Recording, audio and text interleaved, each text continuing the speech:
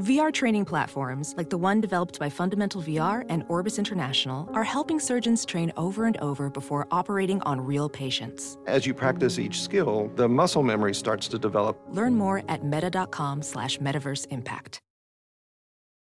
This episode brought to you by the following patrons: Sunzi, Steph, Holly, Natasha, Laura, Goratica, Vance, Boezy, Jeremy, Ali, Nathan, Mr. Ragebomb, Libby, Wes, Driscoll, Aaron, Kristen, Tia, Lauren, Jonathan, Kate, Alex, Isaac, and Karoon. And all the patrons want you to know you're loved, you're listened to, and you're a valuable member of this awesome Horror Virgin community. And if you want to hang out with us, do so in the Facebook group where we hang out daily. Gather around. I have a way to connect all of the Evil Deads together, and I actually do in fun facts. But if you want to do a fake one, more sure. Fun way. Well, because there's 3 books. Since there's 3 books now.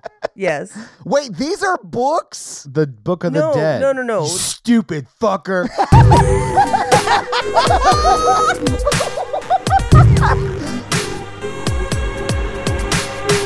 So this book with the teeth thing was written by a really competent evil necromancer. The book from the first films, with the face on it. It was like an apprentice necromancer? No, I'm just saying he may be not the best. You know. And like, thank you for tuning into Horror Virgin. I'm Paige. I'm Mikey. And I'm your Horror Virgin Todd, which means I don't like scary movies, but you guys make me watch them. And this week, the listeners made us watch Evil Dead Rise. So I know for a fact this is not the first time any of us have seen this movie because we saw this for free at Panic Fest. Correct. And then we all paid a lot more to see it today. And then all whined about it. As if Panic Fest didn't hand us free advanced tickets when we saw it the first time. I reserve the right to complain about things that aren't important. That as an American. Somebody messaged me over the weekend and was like, you could just share your Stars password with Mike and Todd. I was like, I could, except that we write these off on our taxes. We do, yeah. So like they should pay for it. I mean, if we ever did a movie that was on Stars, we'd be forced to. So if you were more strategic with your romancing the pod picks. She's not. No, they don't, like, their movie selection, well, it could. Do you like how I just sort of backwards walked Paige into explaining why we shouldn't get Stars, Mikey? Yeah, I like that. Fuck you guys. So what did you guys think about it the first time you saw it, which was honestly just a few weeks ago in Kansas City? I like the film as like a modern horror film. I mean, like, the buzz in the fest was like, it's got a great sense of humor like the old ones. I don't think that's true. I mean, there are some, I think, really great nods to the originals. Mm-hmm. You know, when she's like running in the basement and the camera's like right on her face, like Bruce Campbell's in, I think it's Evil Dead. That's not funny. I mean, like, it's not funny. They're cool little nods to the original source material, which I super dig that. Yeah. And if you know, you know. Yeah. And Paige, I know this because we talked about it after we saw it. Right. So maybe I'll just let you say it, but you don't love the title of this movie because the tone of this movie. Yeah, no, just wait till it gets back around to me, for sure. Yeah. But I mean, I hated this movie both times we watched it. Paige was sitting next to me in the theater. This is the movie where she bonked someone with the top of her pizza box.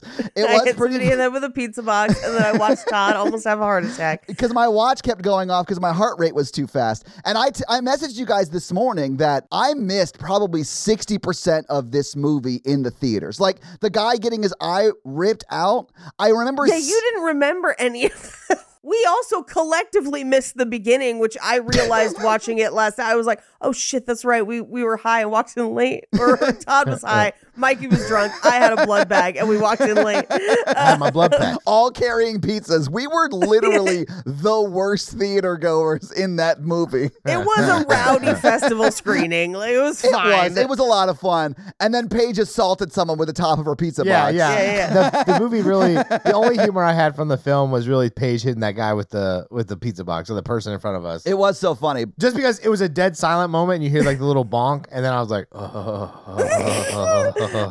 I will say I felt the humor more second time around. Oh, did you? I thought the scares were effective. I thought it does a good sense of dread with the the kids start getting taken out left and right.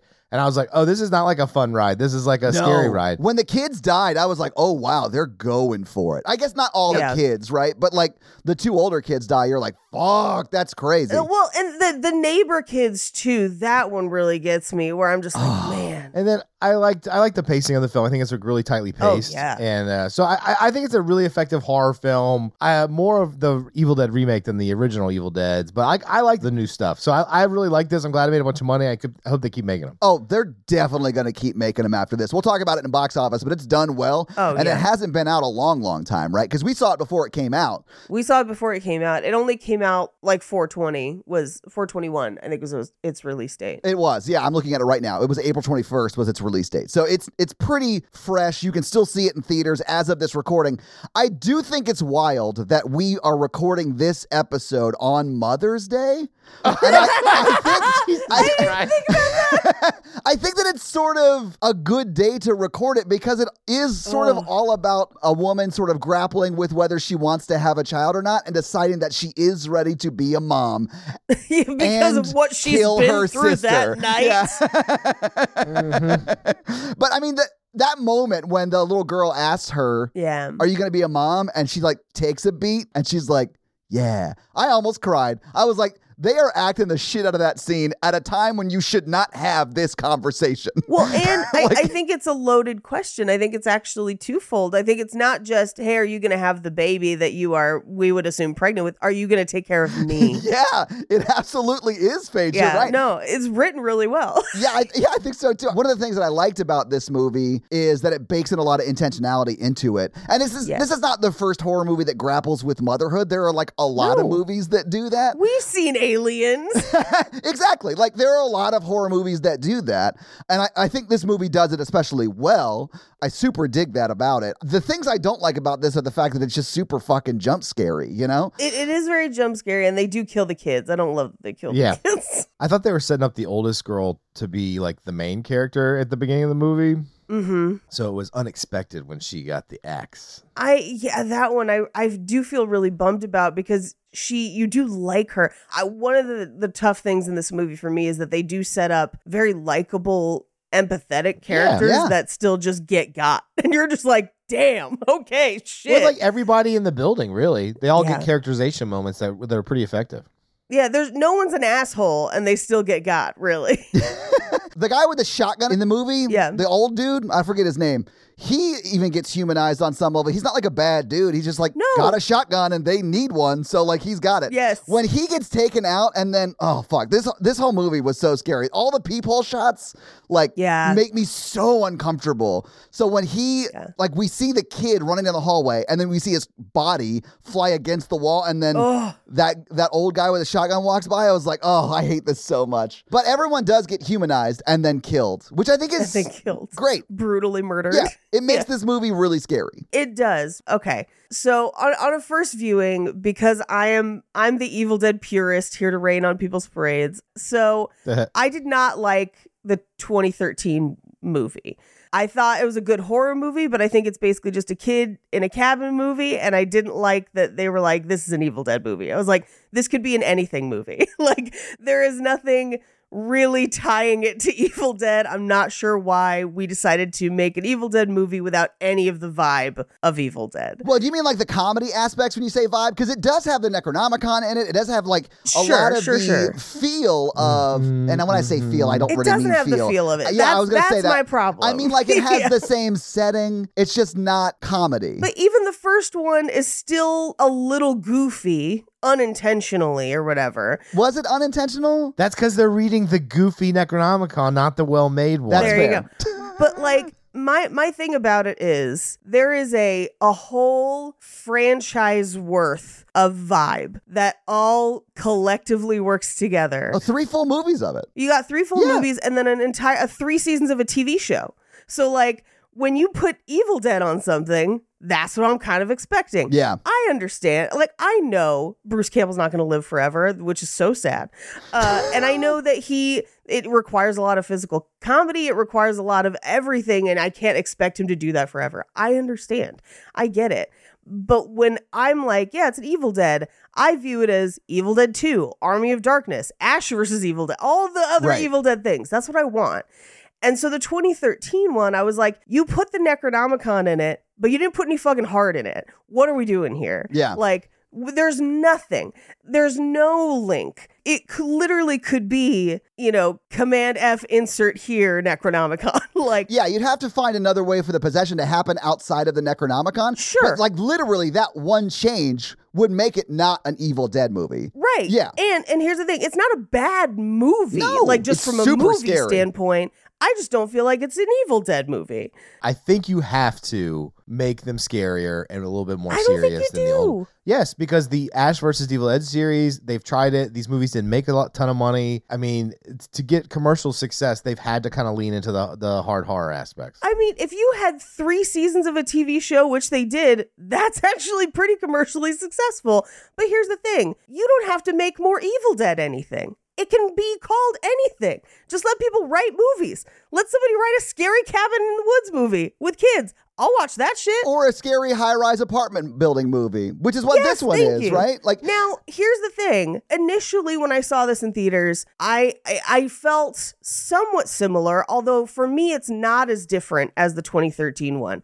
This, to me, feels closer to Evil Dead, even though it is scary. Yes. Like, Yeah. I think Evil Dead, the 2013 one, was way more hard horror, less Evil Dead.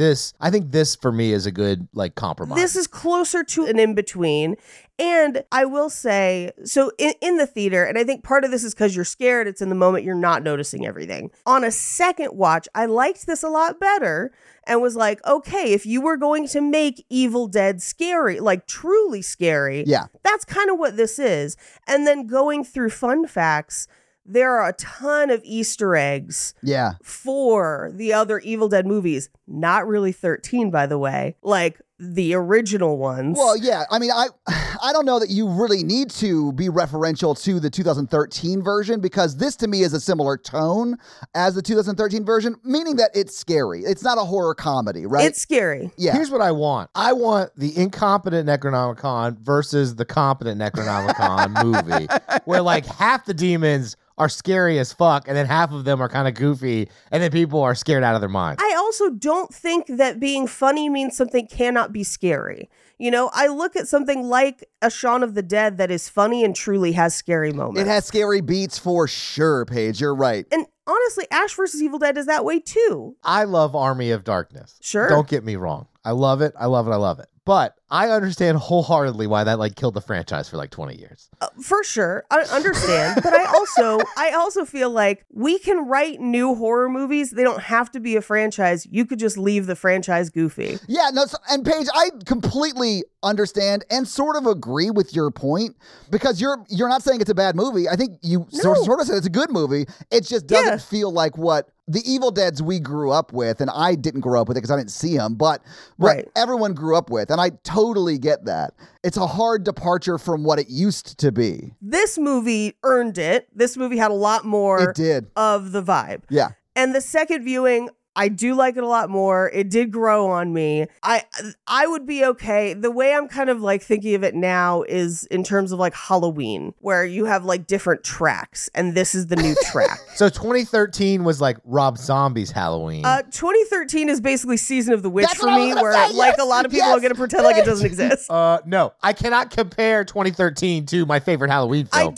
Here's the thing. I do love Season of the Witch. That's one of my favorites. But as far as being an outlier that doesn't link, Exactly. that's how I view it. Yeah. Now, and this is the same thing when we were talking about Halloween Ends, where we were like, this is a good movie. This is not a Halloween movie. Yeah. That's the same thing with these newer ones. It's I don't think 2013 is a bad movie. I just don't, it doesn't fit. It doesn't fit. This kind of fits. So 2013 feels to me like what you've meant, we talked about it with Hellraiser. The Yes. movies that come later in the Hellraiser series are literally just horror movies they bought and then put Pinhead into, right? 2013 feels like someone wrote a spec script about a cabin in the woods and someone was like, drop the Necronomicon in and then we're done. We'll just shoot that movie. This movie feels more Evil Dead but scary to me. Yeah. To me, it feels like 2013 was made to try and make a movie that was Evil Dead in name, but was completely different from Evil Dead,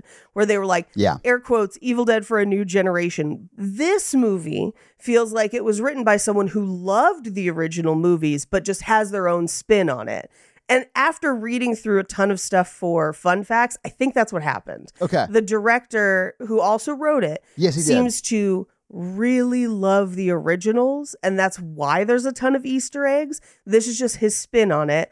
And he also wants Bruce back, and I'm like, that'd be wild. But he also established canon for why there's multiple tracks. So essentially, in his mind, at least, there are now multiple tracks like Halloween, like multiple timelines, multiple books out in the world. And he said in an interview, he's like, we've already established time travel within the lore. So like, you could join the timelines. Fuck. If we get an Evil Dead movie with Bruce Campbell, but scary, I might lose my mind. I kind of love that. I would watch the shit out of that. I just love Bruce Campbell. I loved him in Burn Notice. Like, I love him in everything he's done. He's so good. And especially reading about that kind of outlook, I'm on board for. Because I don't have a problem with Evil Dead being scary. I just want some of the vibe of the original, and that's what this has. Yeah. I love that they added in the 3 books thing. I think that is such a smart decision of like, this is why this feels different. Yeah, I also like that it's in the city. Mm-hmm. I think that was a great idea too. Like, there's a lot that this movie does that I love. I think that's the one thing that Predators did right, and that's move it into the city. You know what I'm saying? Move it into the city? Scream 6, Evil Dead Rise, Predator 2, City Hard. Or Predator 2, not Predators. I'm so sorry, Mikey. I can see how frustrated you were when I said that. It was Predator 2. Predators has Adrian Brody in it, where they get kidnapped and put on a alien planet where they get like a hunting preserve. I'm sorry, is that real? Yes. I haven't seen it. That's insane. Yeah. Well, the director you were talking about, his name's Lee Cronin.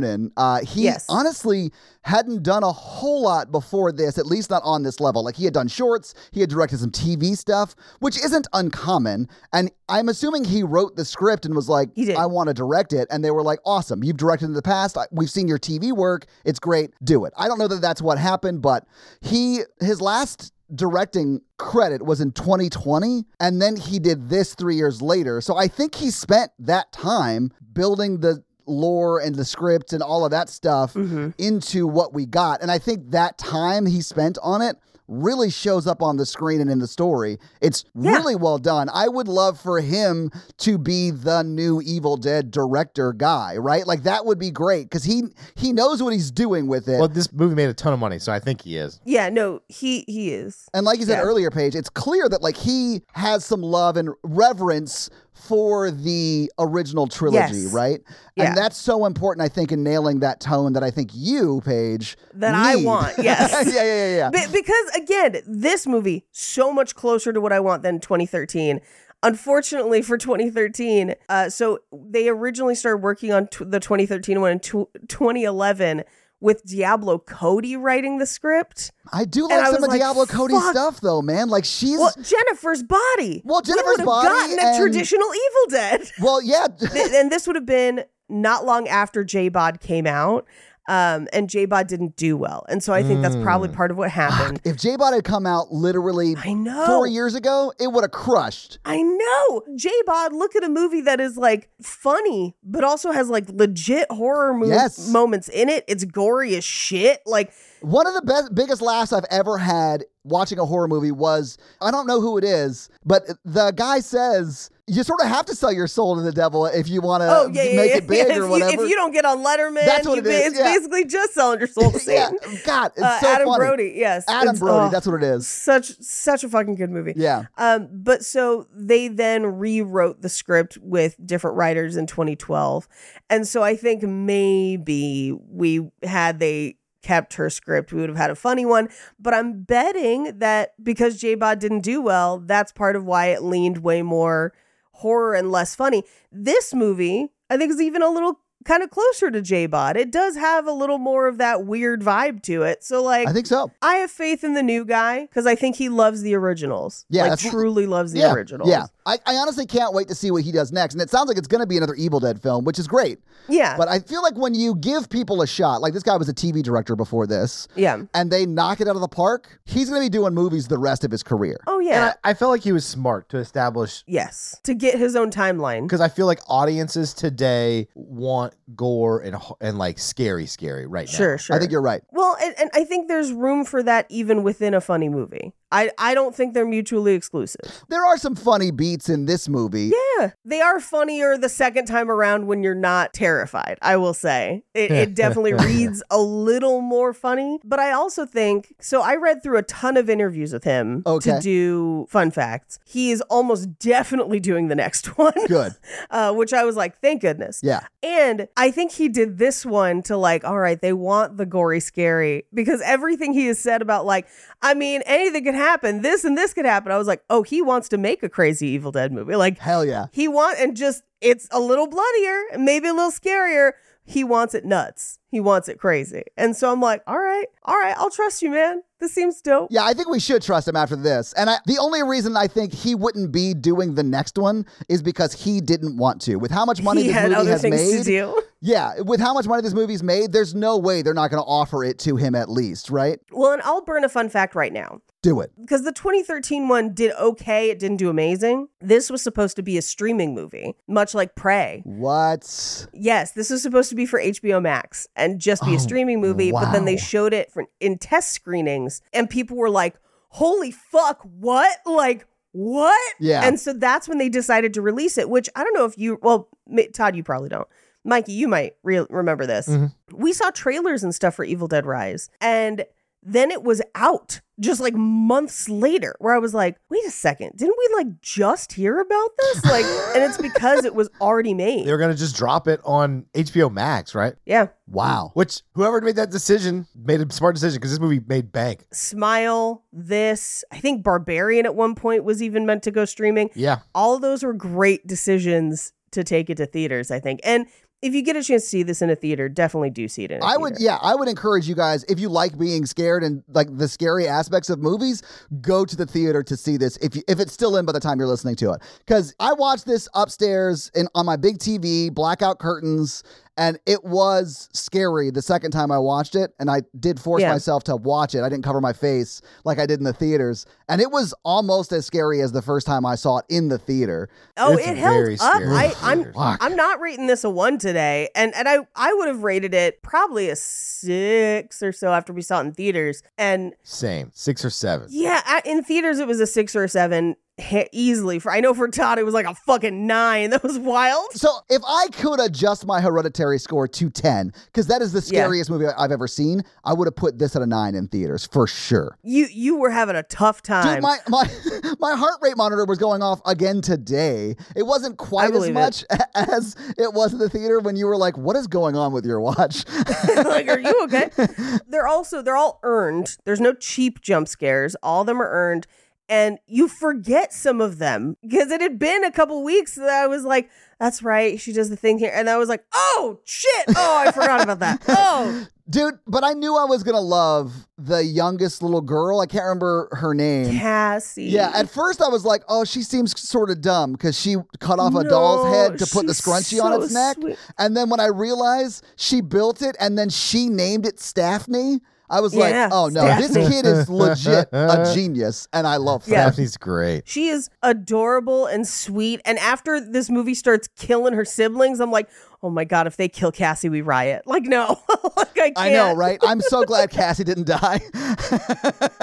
But let's get into this movie so we can talk about it scene by scene. Yes. We open with shaky cam in the forest, which is a great nod to the originals. Yeah. Paige, I love that this is almost a possession misdirect because Yes, we it come to is. find out as it gets over the lake, it's a drone, right? And I think It's that the that's drone. so cool. And the director, Lee Cronin, does a lot of this. He sets up a lot of shots that we then see the exact same shot later, but creepy. And this is one of those. I actually took notes on it. Okay, cool. I'm sure I missed some, but this is definitely one of them because we do see possession cam 2 other times in this movie where it is sort of creepy and scary. These are the things that make an Evil Dead movie, even if it's scary. Ghost cam. Yeah. Yeah, ghost cam. The original films include this too. The original films did it by attaching a camera onto a piece of plywood and holding it from above because the camera was so heavy it would make the plywood bounce. Yes. And so that's how they got the look of it kind of bouncing through the forest. I remember you talking about that on our Evil Dead 2 episode. Yeah, but that's Evil Dead 1 and Evil Dead 2. Like, that's OG. And that's the kind of thing that, like, we missed this scene in the theaters. I would have loved to have seen it. And now you would do it with a drone. So it's almost kind of a nod to, like, how we would do this now. But that is classic Evil Dead. Those are the touches that 2013 is missing for me. Is that kind of shit. Oof. 2013 is a scary movie. Like, that's not what I'm saying, but I did not like 2013 because it was like, there's that tree sexual assault thing that occurs in the first Evil Dead. I know. It's just it's just so much more aggressive. I don't know. 2013 is a great horror movie, but it's pretty aggressive. Yeah, it's just so scary. When we were at Panic Fest, somebody at the festival, because they asked, we were really excited. We were walking in to see it, and somebody asked me, they were like, well, did you like 2013? And I was like, no. And they were like, good, you'll like this one. And they then said, 2013 has a real angry energy that doesn't fit the vibe. And I was like, that's it. Like, that is what it is. It's not chaos because Deadites are chaos. Yeah. That is their thing. It was truly malice and anger. And I was like, you're right. I think that's it. But also pieces like this of like, we're going to do a shaky cam shot because it's Evil Dead. Sorry. You look like you just had a thought. Yeah. I sort of did. So I do like that the demon possession doesn't necessarily seem to be like Satan devil related. It seems to be more chaos related. It's its own thing. Which I super dig. Yeah, I really like that. It's not a priest that comes in and saves somebody, right? Right. It is them fighting against chaos, which life is chaos that you're just trying to manage. So like, I think I dig that vibe more. But anyway, I never put that together, Paige. So when you said they're chaos, I was like, oh, like my brain was like turning. They even actually say it in this movie. It's one of the things that in Ash vs. Evil Dead, it's very apparent. And in Evil Dead 2, very apparent. Army of Darkness is just wild. But the mythology of the Necronomicon and it's ancient Sumerian, air quotes, is what it's supposed to be. Okay. The mythology behind it is that it's almost like a violent trickster god. That's more left-hand path magic. It is very left-hand path magic. Yeah, I super dig that. Yeah. It is just destruction, chaos, and in this, it is blood chaos, basically. And the same with the others. Chaos. But that's why Deadites tend to scream and laugh. Yeah, okay. Which is not necessarily the case in 2013. I mean, like, they're kind of like, we're just out to get you. This is evil. We're trying to get. Right. Whereas in 2, 3, the TV show and this movie, it's almost like you have the Deadites rooting for chaos. And you see that there's another shot that is definitely a callback to old Evil Dead through the peephole where the older sister turns and the mom is cheering her on. Oh, yeah. Because she's banging that on it? is... Yes. Yes. Uh-huh. But not like, let me in, like, yay! Yeah. Like, more like she's happy. She's not even saying anything. She's because just like, it is chaos. Yeah. Absolutely, Paige. That to me is one of those shots where I'm like, this is someone who understands Evil Dead and understands the mythology. Yeah. So the movie opens, shaky cam. There's a doc. Turns out it's a drone, but it's such a fun callback. Yeah. And it's some guy. We barely get a chance to meet him. There's a girl reading on the dock. They do not seem to get along. His name is Caleb. Is it Caleb? The girl on the dock's name is Teresa. And the girl who is possessed, her name is Jessica. I only know that because I'm looking at the IMDb right now. They are only in the movie for like 3 minutes. Yeah, barely. Now, I do know that everyone in the movie is named after someone who was in a previous Evil Dead movie. Just to burn another fun fact. Love that. But like, that's the kind of stuff that I found out in fun facts that I was like, all right, I trust this person with more Evil Dead movies. Exactly, yeah. So he walks on the dock with the drone and she's like, can you keep that away from my face? You'd cut my head off with it. He's like, no, but it would scramble your face up pretty good. I do love that he almost hit her with it. And she's like, don't try and cut my head off. And he's like, don't worry about it. It would only fuck up your face. Like, still don't do it. Like, that's also a good reason to not do it. Now, this we missed in the theaters. Yeah, I was excited to see this part. Yeah, we came in right at the end of this little thing, right? Where she's like coming up out of the water. I'll point out where we came in. Yeah, okay. I remember too. It's when she kneels down with her head scalped. I was like, oh, we missed some stuff. It's when she drops the scalp on the dock. Oh, yeah, that was the first thing we saw. Yeah, and I was like, I'm gonna fucking hate this movie so much. You just next to me, you just said like,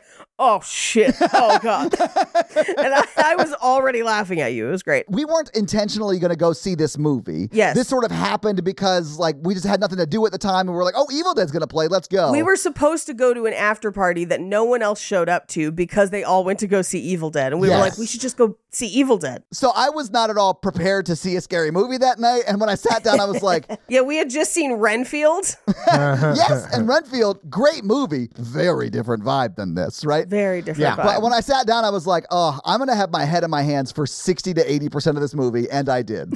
Indeed. So she basically says, how is Jessica doing? Is she feeling better? And he's like, I gave her a Klonopin, so I don't give a shit. And you're just like, wow, he does not care. Okay. You gotta get that drone shot. You gotta get the drone shot. I have done crazy things to get drone shots. I was gonna say Caleb's got some strong Todd energy, but I wasn't gonna say it because I'm trying to be nicer. I don't have the goggles, but yeah, sort of. I could see Todd drugging Natalie to get a drone shot. Like, yeah, I'll be right back. For the record, would do. No, I'm not. This is joking.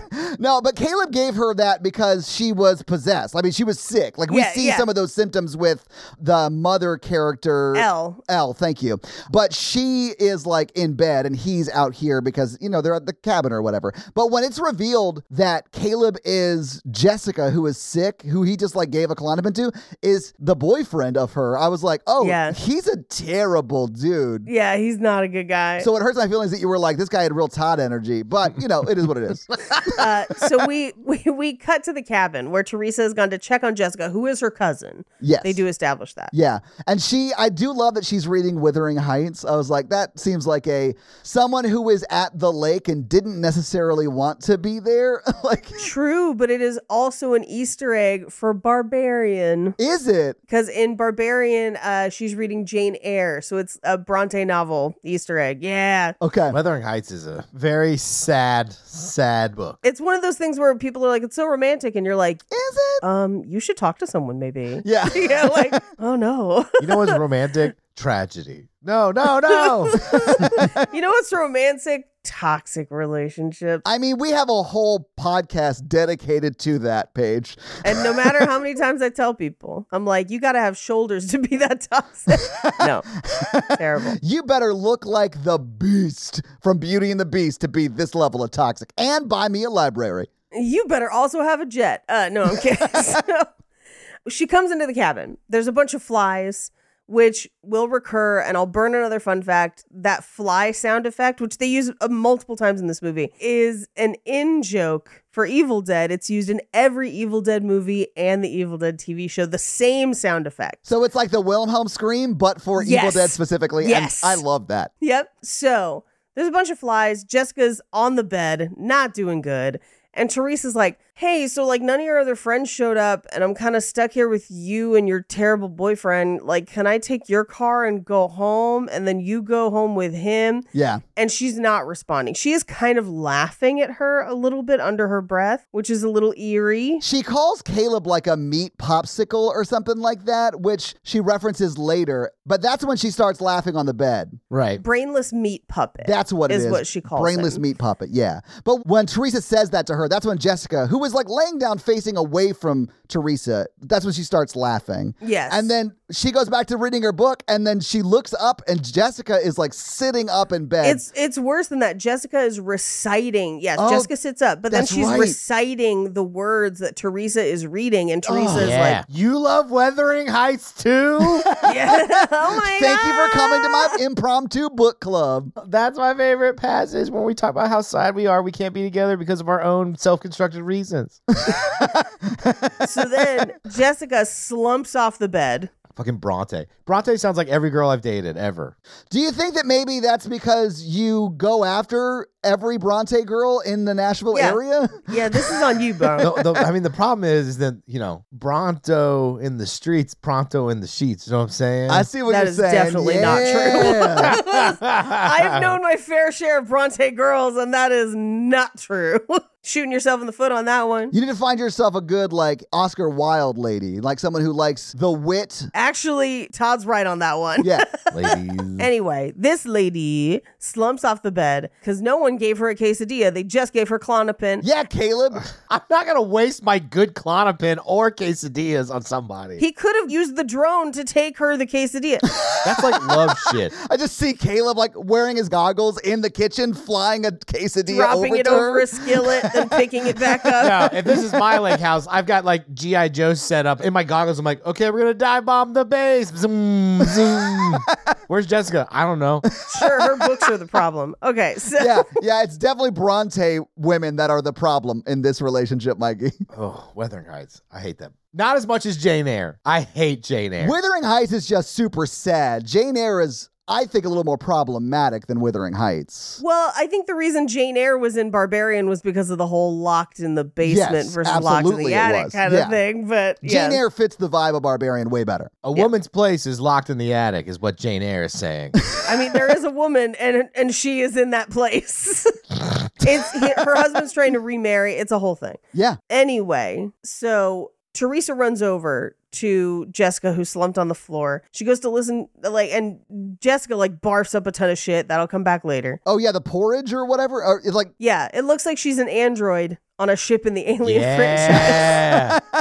But Teresa goes to listen to her heartbeat, and as she does, Jessica strangles her and says, "Who's the brainless meat puppet now?" and literally takes her braid, rips it back, taking a chunk of her scalp with it. yes, It it is is brutal. graphic too, man. You see the scalp, you see her bald, like I say bald head, but it's like, it's all bloody. It's not bald. Bloody Like, skull. Yeah, it's like skull. Yeah, it's crazy. The fact that she doesn't, when Jessica runs out to go approach Caleb, the fact that Teresa is her name, does not grab her scalp, run to the car, and GTFO, I was like, why are you going to the dock? Don't do that. Well, I think she needs the keys because that's what she was coming to ask Jessica about to begin with. Actually, it's because Jessica, who was Jessica possessed, has her scalp. has her scalp. Yeah, I wonder if she went out there. She's like, hey, I need that. I have to go to the doctor now. I need that, and I need please. the top of my head. I have school on Monday. Please. I love that haircut. I'm taking it to go. So we cut out to the dock where Caleb is peeing into the lake, and Jessica walks out and just drops the chunk of hair with scalp attached onto the dock. Yeah. And grabs the drone out of the air and deliberately cuts her face up, knocking herself into the water. So here's where I divert from the film. If someone did both of those two things, I would not dive in after them. Same, Mikey. If Natalie had ripped off her friend's scalp and then razored her face with the drone or whatever, and then fell in the water, I'd be like, okay, well, she's dead. I'm leaving. I don't know. I'm not going to jump into water after her. I'm not going to become a person of interest. Also, like, if someone is that unwell, where they're scalping your friends and then also hurting themselves like that and then diving into the water, and they also look like a demon. Right. Like, she obviously looks very different than she did 2 hours ago. Yeah. They could very easily drown you if you go in after them. Oh, yeah. Or like we see happen to Caleb, rip his head off. And it's like, it's not like just at the neck. Like it's down No, it's into like a the V-neck. torso. Yeah. It is like a deep V compared to a decapitation. Well, what do you think was going to happen to him when he ignored her and left her upstairs and just Yeah, gave her a that's the Klonopin? Klonopin strength right there. Women always just rip your head off for stuff like that. Stop just ignoring us. yeah. If you would just make them a quesadilla and stop playing with your drone and army men, they would be nicer to you, Mikey. Why are there whole whole pills in this quesadilla. Because daddy needs a video game day. Just eat the quesadilla. First off, gross. Secondly, I do love hearing Mikey refer to himself as daddy, and I think some of the listeners will as well. Oh, Dislike. Unsubscribe. unsubscribe. Unprovoked. So he jumps in after Jessica to save her. He gets his head got, Yeah. and it gets tossed back onto the deck, where Teresa is just like covered in blood because head wounds bleed a lot. Oh, yeah. And just screaming.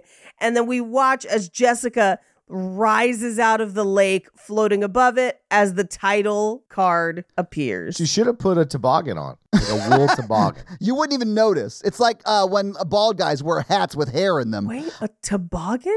What do you think a toboggan is? In the South, a toboggan is a sled. Yeah. And it's also a hat you wear. cap, yeah. It's like a cap. Okay, I have never heard of it referred to as a It's hat. got double meanings, like bi-weekly. It's every 2 weeks and it's twice a week. This is something that I learned when I moved to San Diego, Paige. Okay. Toboggan does not mean the same thing in San Diego No. that it did in Tennessee.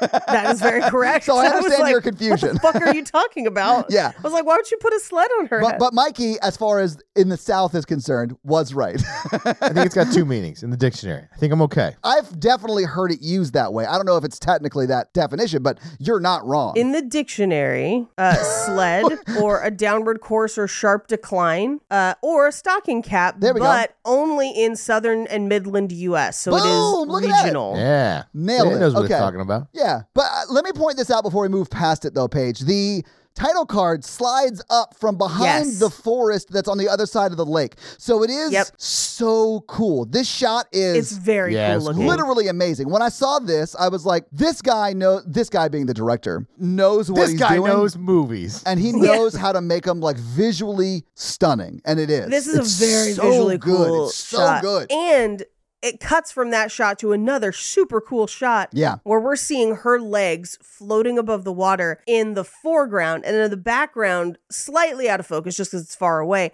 Teresa's on the dock screaming. Yeah.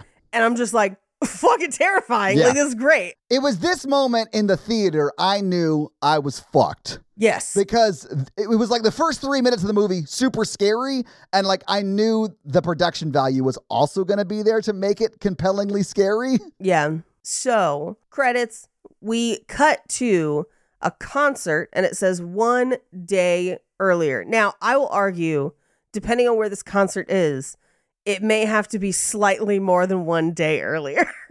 There's a bit of a timeline. I assume the show was in. Oh no, she flies in because Beth says Yep. it was.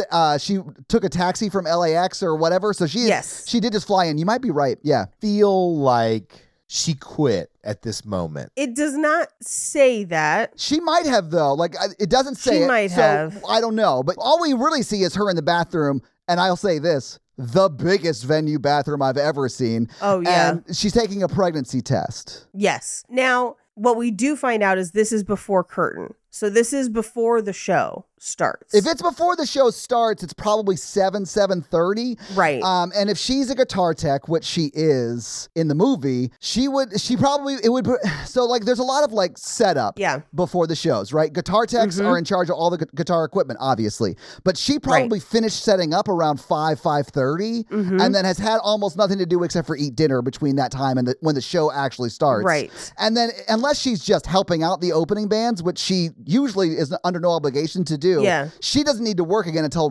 probably 9 or 9:30. Right. And then she's there in case anything goes wrong. So she would have some downtime. So I think Mikey may be right. Maybe she took the pregnancy test at like 7:30, realized she was pregnant. She was like, I need to go. Yeah. I have to get out of here. And then she flew from like some city that was close, like a San Francisco down or whatever. Well, so that's what I'm thinking. One of the following has happened. Either she got to go and she was in NorCal or whatever, Yeah, and something just close. flew because it's only a 45-minute flight or whatever. Because Yeah. we know that she gets to Los Angeles within time for the kids to A, still be awake, and B, to order pizza. It's like before dinner for them. So like, yeah, you're right. Yeah. So like best case scenario, let's say for argument's sake, she's out of there by 6. She has to get to the airport, get on a plane. That plane takes an hour. The drive from LAX to where they're at is another hour and a half, give or take, depending on when you're driving it, right? So at best, she gets there at like 10 p.m., which I think could still potentially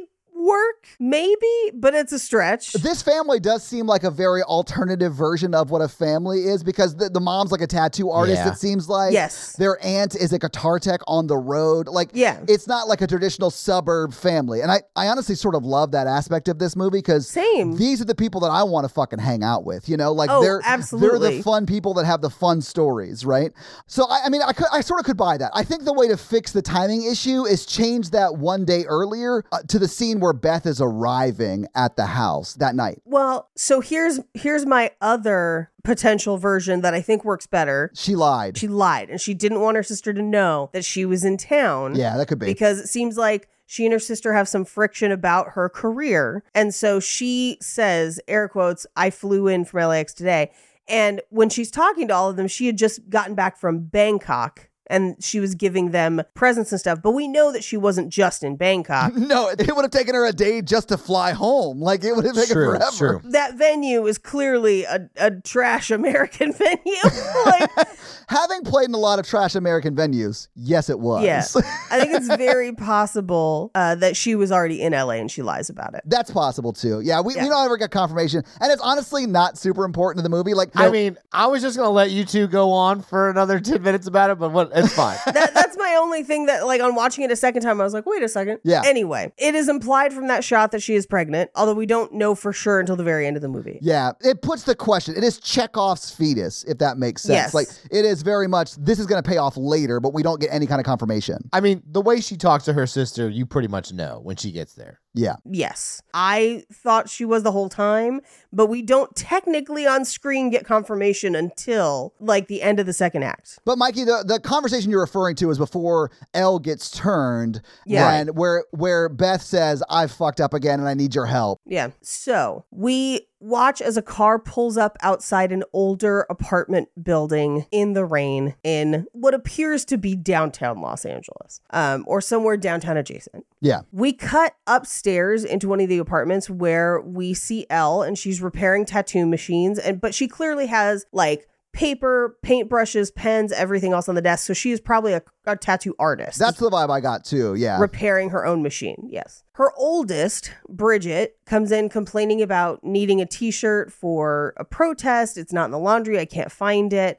We see her son, Danny, who's kind of a burgeoning DJ, spinning albums in his room. Now, his sound setup, had he survived this film, I was like, he's going to be making beats for famous people someday. Yeah. Like, Home Dude had a set up. Yeah. It was amazing. It was great. I honestly love that shit. He was very passionate. I also love that this movie ties to the Lilo and Stitch universe, because I see your faces. I'll get you there, baby birds. Okay, But like, all right. when Elle comes in possessed and they stop the record player, she puts her finger on the record player and then the sound comes out of her mouth. Yes. Just like Stitch does in Lilo and Stitch. And I love that. Yeah, that's great. Yeah. I didn't realize that Stitch was a Deadite. I haven't seen Lilo and Stitch in a while. I've only seen it the one time. Yeah. I think I've seen it twice, but that's clearly stuck with me. Yeah, no, I do remember that scene. You're not wrong. Yeah. But I do like the theory that Stitch is a Deadite. He's not an Stitch alien. is a Deadite. He Yeah. could be a deadite alien. Yeah. Who knows? He could be both. So Cassie is cutting the head off a doll, meaning she's definitely well adjusted. Yeah. And She definitely has proper parental supervision. yeah. Well, and Elle is like, you better not have my scissors. And she just like tosses them under the bed because she definitely had the scissors. Oh, yeah. She was using them to cut the head off. I do love that because the scissors come back. Like, this is also They do. Chekhov's scissors. And this is one of the things I think this movie does better than a lot of other movies in general, not even just horror movies. Oh, yeah. It like plants things and it shows you them. And it's like, hey, this is important for later. This is important for later. Like, he does a very good job of that. And I appreciate it. The movie does a great job of establishing the world of the apartment. Yeah, like the space we're living in for this Yeah. movie. Yeah. Yes. Because it is like a single location movie largely. But I still dug it. Like, I'm not saying that as a complaint like I do sometimes. No, I'm agreeing with you. Yeah, Yeah. In a short amount of time too, because this movie's only 97 minutes long. That's not very long, and Yeah. there's no fat on this movie. It does not drag. It immediately gets into it. Sometimes it can be hard to fit in that much establishment of your single location film. It's something that we've complained about in other movies before, where they didn't set it up, and so you don't really know where everything is, and it's kind of disorienting. I felt that way about Bodies a little bit. I felt that way about Bodies too. Anyway, the doorbell rings, and it's two of the kids from next door, and they're watching all the Freddy movies in a row, even the bad ones, even though there aren't any bad ones, which is very fun. But this is the establishing shot for the peephole. This is the first time we see someone through the peephole, which is going to be huge later on. Yeah. But Bridget's like, no, I'm not going to hang out with you. Cassie teases her about it. They all kind of wrestle onto Danny's bed in the recording studio portion of the home. Well, the DJ part of the home. The DJ portion, yeah. I think this exists to just be like, these kids love each other, even though it's a weird time. It's a weird apartment. They're going through some shit. Yeah. And it makes it so much more painful when they die. I It know. really sucks. When you see them like this, you're like, okay, this is the crew that survives. Exactly. Yes. I thought all the adults was going to die. Yes. Yeah. I couldn't tell which of the kids were the oldest, but I Bridget, thought... I think, is the oldest. You think Bridget's the oldest? Yeah, I couldn't tell if Bridget or Danny were older. I thought Bridget was going to be sort of the quintessential like final girl, if you want to That's call what her I that. thought. Mhm. The babysitter, and don't tell mom the babysitter's dead. Exactly, You know, like, that kind of vibe, right? But it turns that trope on its head a little bit. I mean, it does establish Beth as also possibly being that, but I thought because she was older, she was going to be a part of the kill count, and she was not. well, and I think everyone kind of dies in tandem with things that we learn about them in this scene. So like with Bridget, we learn about, the protesting, that she's very active. She cares about other people. She is kind of a second mother figure in the home since their dad has gone. And essentially the reason she dies, truly, is because she was protecting Cassie. Yeah, like, absolutely. She sacrifices herself in a way. And it just kind of, it takes longer to kill her, but like she steps in to protect people. Yeah. And so that's what also makes it so hard for some of those deaths where it's like, because Danny does the same thing of like, they both die protecting Cassie. Yeah. And it hurts. You're just like, man, like, they're good people, and it's just a brutal chaos. I like that there are only good people in this movie. Yeah, pretty much. I like that. I definitely have some thoughts on Shotgun Guy's likely political stance, but like other than that, we only saw him at his best maybe in this movie. You're right. Anyway, the doorbell rings again as Elle is trying to rinse her hair out because she's been dyeing her hair. Yeah. Nobody answers it because they're all in the other room together. Elle goes to answer, and it looks like there's nobody there, but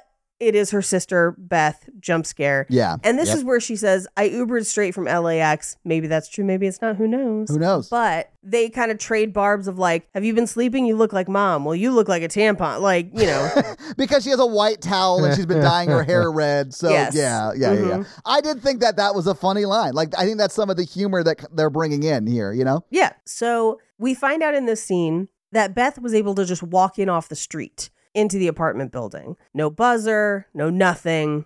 She just walked in. Yeah. And Elle is like, well, yeah, they're actually knocking this building down in a month. So we know it is not architecturally sound. Right. Absolutely. I mean, and also upkeep probably hasn't been done in a year and a half if they're locking it down in a month, So like easy, things, the power going out makes sense, and it doesn't immediately alert them that something might be wrong on a supernatural level, right? Yeah. Well, unless earthquakes are supernatural, which, jury's still out. We don't really know. They're not.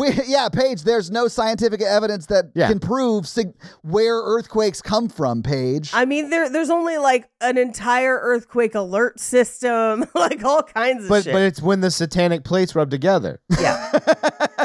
That's what I learned in Sunday school. Sure. It's the roof tiles of hell, just like.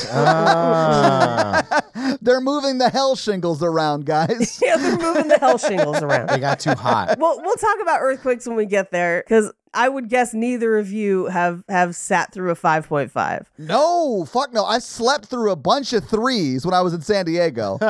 I bring the 5.5. And I'm pretty sure girls sleep through it. Anyway, Fine with me. they're like, there's not a quesadilla at the end of this, so If you're having sex just for the quesadilla, you're doing it for the wrong reasons. Yeah, you should go to Taco Bell. Exactly. I'm just saying quesadilla is a bonus. Like, it is. Yeah. if you could have good sex and a quesadilla, wouldn't you want that? Oh, I would definitely take both for sure. yeah. I'm just demanding what I think I'm worth. You got to raise that price if it's just a quesadilla, Paige. Oh no, it's good sex and a quesadilla. Okay, but you know okay, what? I've never okay. had trouble getting that quesadilla. Hell yeah. Anyway, so they're gonna tear the building down. This is also where we find out that the dad has left. Yeah, and the way it's done made me sort of sad because clearly Beth doesn't know. She's like, I got this mug for your dad. And it's like a gag sort of mug that looks like a urinal. Yeah. And then everyone, you feel the air get sucked out of the room. And then Ella's like, hey, kids, go get pizza. I have to talk to your sister about how shitty my ex-husband is. Well, and we know that it's been 2 months, so it's new. So it's likely when they found out they were going to knock the building down too. So it's like all of it. So my theory on the dad is obviously he's not a good person, but he found out that she wanted a divorce and the building was going to be knocked down. And he's just like, fuck it, I'm out, and left, you know? I thought he was just going to go get cigarettes. He's going to come back any time. He went to go get pizza, but he fell into the hole in the basement. Yeah. So this is also where we meet Staphne, Yeah. which is basically a sharp piece of wood that has the cut off baby doll head on it. Love it. We stand Staphne. Yeah. I love that she called it Staphne. Like, I don't know. That's sort of, again, some of the funny stuff when Cassie's like, this is my friend Staphne. Yes. I'm like, hell yeah, Yes. Cassie. Hell yeah. Yep. And we hear the ghost story that Danny has been telling her about the building, that it used to be a bank and a teller hung themselves and then became a ghost. And if the ghost finds you, it takes all your money, which I think is a fun little like mini world building. Yeah, the ghost is like Danny Ocean. It's like going to con you out of your money. Con you out of your money. Yeah. There's a lot of former bank buildings in LA that become other things. It's super common. There's one where there's a restaurant where you eat in the vault. There are a bunch of churches in Nashville that have been converted into like office buildings or hotels and stuff. And I think that's a great way to deal with the vacant churches that were in Nashville because people weren't able to keep up the rents because membership dropped. Yeah. Yeah. Anyway, so they get sent to go get pizza. Meanwhile, Elle and Beth are talking and she's just like, what do you mean he left? And she's like, yeah, he just pays me child support and calls that co-parenting. He just fucking left like 2.5 months ago. And she's like, why didn't you call me? I would have come home. And she's like, I did call you. Yeah. Like, I Twice. left you multiple voicemails, and we do hear her listen to them, like, at the time. This is me. I'm like, why did you send a text? I don't understand. I mean, I would have sent a text that was like, hey, I really need to talk to you about something or whatever. Yeah, this news is so big, you may not want to break it through text. So I sort of get why you wouldn't say, hey, my shitbag husband left or whatever in a text. No, but like, I have Right. an emergency, call me. Yes. Yeah. That's probably what I would do. But either way, Beth is clearly a little bit disconnected from her family. I mean, she was just in Bangkok. Like, she was out of the country. Yes. So, like, I get that, like, not even just being far away, but, like, time zones being what they are, it may have been hard to connect. But it clearly has been 2 months since they've really talked at least. Yeah. I also will say that, and I'm sure this is the same with you two, there are some people whose calls I answer no matter what. Yes. Like, for the most part. Yeah, same. Because I feel like if you're calling me, something is wrong. And so I need to answer it right away. Who are your two people? My parents. Sure. Although more my mom than my dad. Nothing personal, Dad. It's just that, like, mom usually texts. And so if my mom is calling me, I'm like, something is up. Yeah. The only two people I answer every time they call is my mom, because my father's passed away, and the Pope. Yeah. He hasn't called me yet, but, you know, he might, and I'll definitely answer He it. might. Yeah. You might be too old. I answer my mom and then my brothers, I think, Yeah. and then work stuff. Of course, yeah. Because of your job, there's probably a longer list for you of people you always pick up for. No one is dying at my workplace, right? So, like, yours is a little bit different. They don't call for that. Usually they only call if something bad has happened or I have messed up. When we were in Kansas City, you saw me take a call like this. Although that person texted ahead of time because he is of my generation. Exactly. And was like, I'm going to call you in about 10 minutes. Like, be near your phone. That's the same shit I do. Hey, yeah. My boss does this thing with like the most anxiety provoking. She's like, call me when you can immediately. And I'm like, That's what my mom does. I know. And then when you call them, it's just like, oh, I was just making sure you got this. Did you note check in on or- that? Yeah, And I'm yeah, like, oh, thank exactly. God. Are you guys coming to your cousin's wedding? Yeah. It's always like low stakes shit, but like there's no way when you see that text you're not like anxiety riddled. Friday morning, like the vice president in charge of like my boss's boss texts me. She's like, call me when you get a free moment. Which is, and I'm like, hello. And she's like, just checking in, wanted to go over these 3 things. I was like, okay, thank God. Yeah. I was like, she's like, you don't sound like you're awake. I'm like, because I'm just got done having a panic attack. Yeah. Anyway, so meanwhile, the kids return with the pizza and we set up the remote not being as responsive to get in and out of the garage. It's an old building, old remote, and it's probably not been like maintained. maintained for the past 2 years or whatever, you know? Yeah, it's also the dreaded underground garage of an LA apartment building. Yeah. But this reminds me of, I had a couple apartments like this where your apartment's at street level, right? Like the building starts at street level and then there's a garage below it. And a lot of those buildings are retrofitted, so you're fine. Sure. But a lot of people from out of town are terrified of those apartment buildings because they're like, in an earthquake, like your car, and it's like, trust, dude, if the earthquake is that bad, just it's your time to go. Yeah, your Like, car is there's the nothing you least can of your do about it. worries. If you're, 13 floors up and you're And the parking garage collapses, you're like, you're probably in trouble. Yeah, no, you're dead already at that point. Yeah. But that's why buildings out there and all earthquake areas in the U.S. are built to a certain standard of like on the Yeah. Richter scale, it has to be able to withstand whatever. And that's really high on the Richter scale. Yeah, allegedly. I prefer earthquakes to floods because, like James Bond, I prefer it shaken, not stirred. Oh, have you ever, we're about to get to the earthquake, so let's get into it. Mike, Sure. have you ever experienced an earthquake? There was a 3.3 earthquake in Georgia, I think, when I was little, and I felt it for a second. Okay. Yeah, I've only experienced earthquakes in San Diego, but they were very low. Like I slept through, I think 3, and then I was awake for one of them, but it wasn't that bad. I think it was also in the 3s on the Richter scale, the one I was awake for. 3 is enough to be just slightly disorienting and be like, what was that? Yeah, Like if you were exactly. awake for it. 5.5, you'd feel it. Yeah, you do. The worst I've been through was a 6.9. Yeah. Nice. And at 6.9, the street rolled. So Oof, yeah. and it lasted a while. Because most of the time they're like a minute, if that. Like they don't last very long. Yeah. It's a long time. Yeah, ladies. Yeah. It's a long earthquake. I like to say that I don't get out of bed for anything under 6. Fires are way scarier here as far as like our natural disaster thing. I could see that. Anyway, in this movie, the kids are returning with the pizza. Meanwhile, up in the bathroom, she's about to tell her that she's pregnant when we Yeah. see a cup on the counter start to shake. And we see the earthquake happen down below with the kids, and the power goes out. And this is also, so a 5.5, because they do say it's 5.5. Yeah. And they're sort of out from the epicenter. So they would probably feel it closer to like a 4. Probably not enough to roll your garage like what happens in this movie. Well, and like the ground cracks and it opens up Yeah. that vault. It's a pretty, Right. like that seemed to me like it would be more than a 5.5. Yes. Yeah. No, that's like when I lived through the 6.9, that's the kind of shit that happened at 6.9. Yeah. But like 5.5, I mean, I don't know. But I think it's also that the building is dilapidated. So like, Yeah, that could be, Paige. or is this an earthquake? I mean, we know the earthquake is on the news, but like maybe it's the thing trying to get out. Maybe that Yeah. helped it a little bit. So I was going to ask, do you guys think it is an actual earthquake that just unearths the vault that the books are in? Or do you think it was specifically localized to that house or that apartment building? we know it's not because it's on the news. If it was localized at that place, Oh, you mean like the epicenter? yes, you would still Ah. feel it outside of it. And maybe that's why it was only a 5.5 wherever the Richter scale was.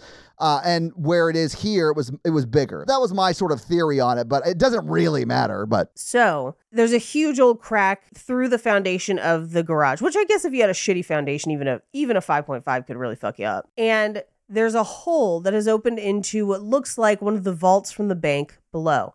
Now, as they find the hole, they drop the pizza box and we see that it's from Henrietta's Pizza, which is a fun little Easter egg to the ghost in the basement of Evil Dead 2. Oh, okay. Yeah. They actually dropped the pizzas during the earthquake because we see Cassie drop the drinks and then the older daughter drop the pizzas. Yeah. Stupid. I would never drop a pizza during an earthquake. So Danny climbs down there. It's the bank vault, and he's looking through the safe deposit boxes, doesn't see anything. And he sees a box that has albums in it, which he's a DJ. So he grabs it. And it has letters and crucifixes and a photo. He hears something, and a giant crucifix crashes behind him. Yeah, that shit was scary. As he continues through the vault, there's a ton of crucifixes. Yeah. And they're all hanging over this one big box, which has cracked open because of the earthquake. And he reaches into it, and it's the Necronomicon. Now, he pulls it out, and there's fabric over the top that makes it look like it's going to be the Necronomicon that we are familiar with. Yeah. But once he pulls the fabric off, it's covered in roaches, which is enough for me to leave it where it is. Oh, yeah. Like, because of the roaches. yeah, because of the bugs. I'm not touching that. Bugs. I did appreciate that they had some of them fly, because a lot of people don't realize roaches can fly. Oh, yes, they can. Yeah. When you see a roach take flight, that's when you start running. Like, I hate that. Yeah. Anyway, we cut to upstairs where they're freaking out because they haven't heard from the kids, and they had sent them out to go get pizza. They haven't come back yet. So she talks to Gabe, one of the next door neighbors, to try and borrow his car. But as they do, the kids come up in the elevator, and she freaks out because the kids use the elevator after an earthquake. Yeah, you're not supposed to do that. Don't ever do that. Yeah. For exactly the reasons that happen in this movie, where, especially if you're in an old building, the electrical grid might be a little destabilized from the quake, and the power can go out, and you can get stuck in an elevator with no power, and it's not good. I do think it's funny that she yells at the kids for taking the elevator, and then she takes the elevator later. Yeah. Yeah. And this is also where we hear that the quake sent the cat up into the heating ducts. Yeah. But they all go into the apartment. This is where we see the news report that it was a 5.5 in Puente Hills. Yeah. And Elle is packing and kind of pulling together clothes, laundry, like she's pulling the clothes out of the closet. Meanwhile, Danny is unwrapping the Necronomicon, and he says to Bridget, this looks like we could sell it, and we know Mom needs money. Yeah. Which, like, I had forgotten that was part of the reason why he took it. And rewatching it, I was just like, oh, like, no. He even says, I didn't steal it. It's probably been in there forever. He technically does steal it because it's not his and he takes it. But like, I understood what he means. He's like, no one's going to miss this. And Mom really needs money. So like, do you think we could sell this? And like, he has altruistic reasons for doing what he did. He's not a bad person. You know what I'm saying? Like, yeah. And I like that in this movie. He's not like a mischievous kind of person. No. Even the playing the records makes sense to me because he's like a DJ kid. Yeah. And he's like, oh, I wonder what's on these. It might be some great ragtime jams from the 1920s. Yeah, who knows? Yeah. Now, that book does absorb blood and has bad things in it. I would probably have left it alone a little bit. I probably would have left it alone too, but like that's his hobby, right? Right. That's like what he wants. Yeah. If there was like a haunted Pyrex, you know what? Hey. You would be dead-eyed if it was an Evil Dead Pyrex for sure, Paige. DJs, critical thinking, do they go together? Not my experience, so it's fine. Depends on the DJ. There's some really good ones out there. Who are good at thinking? It's just not most of them. I'm not saying they're bad DJs. I'm just saying. Oh, no, they're great DJs. I mean, the guy who played Hodor in Game of Thrones is a DJ. He's a great DJ, but he will drop the beat and yell Hodor 90 times during his set. That's the best thing in the world. The first 8 times, you're like, yeah. Number 9, you're like, okay, we need to find another club to go to because... Is the door open? No. Oh, no. Where's the door, man? So he tries to open the book, but it's got them teefers. And so he gets cut. It kind of almost bites him. Yeah. And drips blood onto the book. And of course, the book is like, yum, yum, yum, yum, yum, yum, yum. Time to open. And so it opens. I do love how it's like, and then it opens up. Yeah. Yeah. Nom, nom, nom, nom, nom, nom, nom. Thanks for the blood. And then it just like opens. What I really love about this book is it's clear that the illustrator or set deck or whoever was in charge of creating this book like spent a lot of time on it and they are just showing it off. Like the ink looks like it's blood. It does not look like it's a red pen, right? It looks like it used the blood that came out of his hands to make the ink and it dried. Or Yeah. It's just like it used the blood that it got in the 20s and wrote those pages out, and it's been dry since then. I really thought the book looked amazing and super fucking creepy. Yeah. I do like the new book. I like the teeth. Same. I do like the teethers. You I do, know. Mikey. Yeah. We know you do. We should have put this Necronomicon in that can Mikey pick out the teeth game that we played at Panic Just Fest. be like an anglerfish or the Necronomicon. Anyway. This is Mikey from Horror Virgin. I practiced this ad for Factor in my car today. Can you show us what you practiced? Yeah. Mikey from Horror Virgin here to talk about Factor.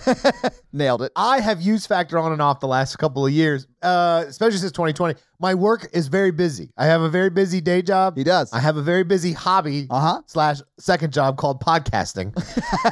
Yeah, it's so much work for you.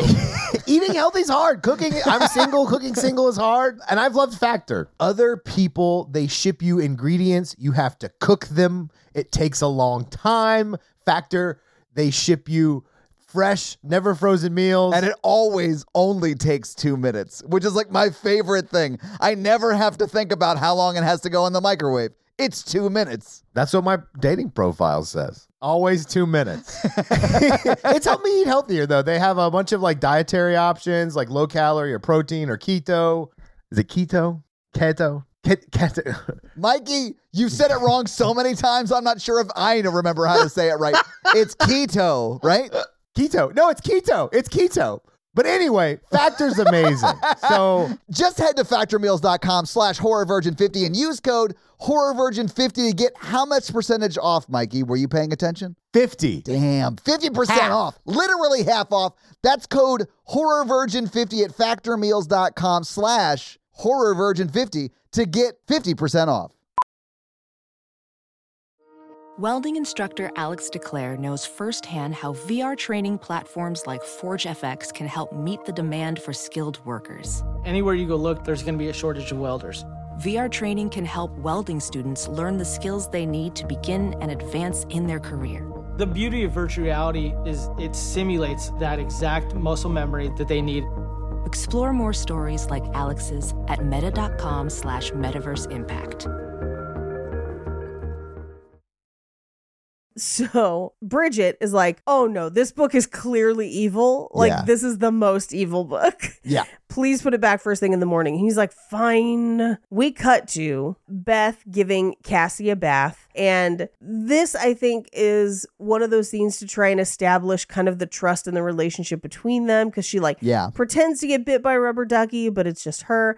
And she gets her into the bath and has some sort of abdominal cramp distress. Yeah. So we cut to the DJ room where he starts playing the records, and it sounds like it's in Latin. And we find out that it's a live reading of some of the books from St. Patrick's Cathedral. And I do love the sound of the crowd in the background. Like, what the fuck? No, we're all right here. Like, no. I love the first record is like, it seems like someone inviting clerical people to a place to show them the book and say, we want to research it. How do you all feel about that? And that's where you get, I don't know if it was Bruce Campbell, but it sounds like Bruce Campbell. It was? Okay. I was about to say, that sounds just like Bruce Campbell. But it is like not the main voice, it's the like dissenting voice or whatever. The guy is like, you better burn that book, motherfucker. Like he's like yelling at them not to do it. And I was like, that's got to be Bruce Campbell. Anyway, it is Bruce Campbell. It's so funny. There's another place where he adds some voiceover as well. We'll talk about it in fun facts, but this is one of them. Yeah. Okay, cool. The second record that he spins, and it's recorded at a speed, so he has to actually like use his finger to make it go at the right speed, so that you can hear it correctly, because it sort of sounds like a whale song at the beginning. Yeah. And then once he gets it up to speed, you hear the same narrator from the first record, but he is now like, all right, it's me and these other two dudes. We have been told we're not supposed to go through this book, but we're going to do it anyway, because there are secrets we want to unlock out of this book or whatever, which obviously is a terrible idea, but that's what starts this whole thing, right? Well, and then in the background, you just hear like, not groovy, not groovy, dude. But yes, it is Bruce Campbell in the background of the first one. Awesome. But so they start to read it, and we cut to, as those words are being echoed through the speakers, Elle is taking a load of clothes down to the car. Yeah. And she decides to take the elevator, not the stairs. we cut back to the DJ room and the book pages flip. The spirit comes. We get shaky cam again. So call back to the originals. Yes. Well, and it's a callback to the drone shot from before. This is like, this is the seed having been planted. We're now seeing it, right? I loved it. Yeah. Now, up from the garage, we kind of watch it shaky cam up into the elevator. Now, if you follow her on Twitter, the actress who worked on this film. Yeah, I follow her. Her name is Alyssa Sutherland, and she has been posting a lot of like behind the scenes shit. It's so cool. Yeah. And one of the ones she posted were the rehearsal shots for this scene. Yeah. And she did pretty much all her own stunts. Amazing. Yes. And if you go on her Twitter and see the rehearsal shots for this scene, she's like, walk, yanked back on a wire and had to like do it for real a bunch of times. And even on the caption, I remember it was like, this was not a fun day. Or whatever it was on the caption. But so she really does it. It looks great. If you want to go to her Twitter, it's at Real Alyssa S. They're still up. And there's another shot where I think it's the one where she bites the dude's eye out. Yes. You see like the rehearsal, like stunt coordinating rehearsal face for that too. It's funny so cool. You should bring that up. That is also the other Bruce Campbell voiceover moment. It's the sound of him biting into an apple. I love it. I had Bruce that in Campbell, fun facts, but I noted, I was like, this might be a corn fact, which is what I write anytime I'm like, this might not be real. I don't know. Anyway, she goes into the elevator. It like rockets her up, smashes her down. She ends up hurt, but not dead. She bangs on the door to try and get out and get help, tries to open the door with her keys. Yeah. But the evil elevator spirit gets her and strangles her, but also rips out her earring, grabs all of her limbs, and she is very dead. Yes. Yeah. Dude, when it breaks her arm and it like spins up the other way, it's so unsettling to see. I hate it. I do not like when bodies contort in ways that are not normal. I hate it. Well, and she is a very tall, graceful looking woman, and just like, I mean, because she is doing it physically, you're just like, wow, like that looks uncomfortable. Oh yeah. Not fun. I think everyone in this movie does a great job performance-wise. Like, the acting is great, but the physicality of her performance comes through, and she is great just on a physical level as this like possessed, insane thing. It's awesome. She's so good in it. Yeah, she's the highlight. She is, for sure. Yeah. Yeah, absolutely. And she's been in she's been in the show Vikings. She's done like a lot of acting work. She's like an established actress. Yeah. But so there's a blackout. Yeah. Which is super common after earthquakes. Like I said, that's why you don't ride in elevators. The book closes and Bridget looks out the window and she's like, it's weird. It looks like we're the only one with our power out. Now, again, old building, it might have just fucked up the power for the building, whatever. That's why I like that they established it's going to get torn down. Like, it explains away some of those things. I mean, we obviously know something supernaturally bad is happening, but it makes sense that the kids would be like, I guess just the building's being shitty again. Right. Yeah. And they notice that their mom is not in the apartment, that she left, but she didn't come back. But she shows back up and she all fucked up. And she walks into the apartment and starts throwing eggs, shell and all, into a cast iron skillet on the stove. It is important to note that it is cast iron. I know you think that's me being an asshole. It is important in the scene. I don't think it's ever you being an asshole when you're talking about like KitchenAid Pyrex stuff. Yeah. Asshole's not the word it's more like a dork, like. Whatever. It is important in the scene. It is. She also, this is me being a dork. Metal spatula? Girl, no. Anyway, so. Oh, on the cast iron? On the cast iron. It's fine in cast iron. It'll be okay, but you might scrape some of the seasoning. But it's truly only something a possessed person would do is what you're saying. Yeah, no, I get it. Yeah. But I like this shot a lot because it's her saying really creepy shit with a really eerie sort of smile on her face. But the way it's shot is she is on a green screen. Oh, and her face is slid into the frame of them reacting to what she's saying. But they do that so both people are in focus. Yeah. And that's why her hair in the shot looks a little blurry because they've like chroma keyed it out, right? Yeah. So they can have both people in focus in the shot, but it makes it so fucking eerie. It's such a good use of that. It's a good shot. It's so good. Yeah, man. And her face, when she goes from this like attractive, tall, porcelain-y kind of woman to this insanely creepy thing instantly. It's so cool. Yeah. And well, she starts out saying like we were in the tall forest. It was the nicest melodies, and like she's having trouble kind of forming the words. Yeah. Because much like other Deadites, they kind of, at least in the beginning, oscillate back and forth between like the person they're possessing and the possessor. There's an internal struggle. You can unpossess some people too. Yes, although at least canon-wise in Ash versus Evil Dead, you can never permanently unpossess. It's very, very difficult to. So usually you have to kill somebody if they get possessed. Interesting. Okay. I mean, we do see her struggling in this scene because, like, this is one of the saddest moments in the whole movie to me is like when she drops the skillet to the floor and the eggs and shells go everywhere and she goes on the floor and sort of like crawls at them. And she's like, she's throwing up, and it's just like a bunch of really creepy shit is happening. And then when she looks up and looks at Beth and says, "Don't let him hurt my babies," or "Don't let him take my babies." Yeah. Like, that is so sad. But like, I think that's the last line of dialogue Elle actually says in the movie. And the rest of the movie is her as the possession or whatever it is. Right. Well, and that's why the cast iron skillet is important, because this is the scene where she's still kind of fighting between the two, right? Yes. And because she does say the like, how much I wanted to cut you open and climb inside your bodies to be one happy family, like the creepy. Yeah. But then she turns and she's holding the skillet. Now, cast iron skillets. It would be so hot, Paige. Yes. Yeah. They don't have stable handles. Yeah. And so she drops it as if it has burned her hands. Yeah. Because it probably did, or whatever. Mm-hmm. Like for Elle inside is like, ow, that's my hand skin. Yeah. So she drops it. But that's when it takes over, drops to the floor, and kind of like skitters after them, which is fucking terrifying. It really is. She barfs up a ton of stuff, super gross, and then says, "Don't let it take my babies," falls into her own barf, dead. They drag her down the hall. They keep Cassie and Bridget inside. So it's her and Danny trying to drag her. Yeah, and they're trying to get to the elevator, and they see what's left of the elevator, and it looks like creepy as shit. So like they're like, let's go to the stairs. And then Danny goes to the stairs, and he's like, the stairs are gone. Yeah, they are. The stairs are gone. Not here. The stairs are gone, which means they are all trapped on the 8th floor. Is it the 8th floor? I thought it was 14th for some reason, but... No, it's 8 because they're 85, and the fire escape is 82. Gotcha. You know what? After the third one, you're pretty high up there. Yeah. Yeah, so the stairs are out. They're trapped. She's dead.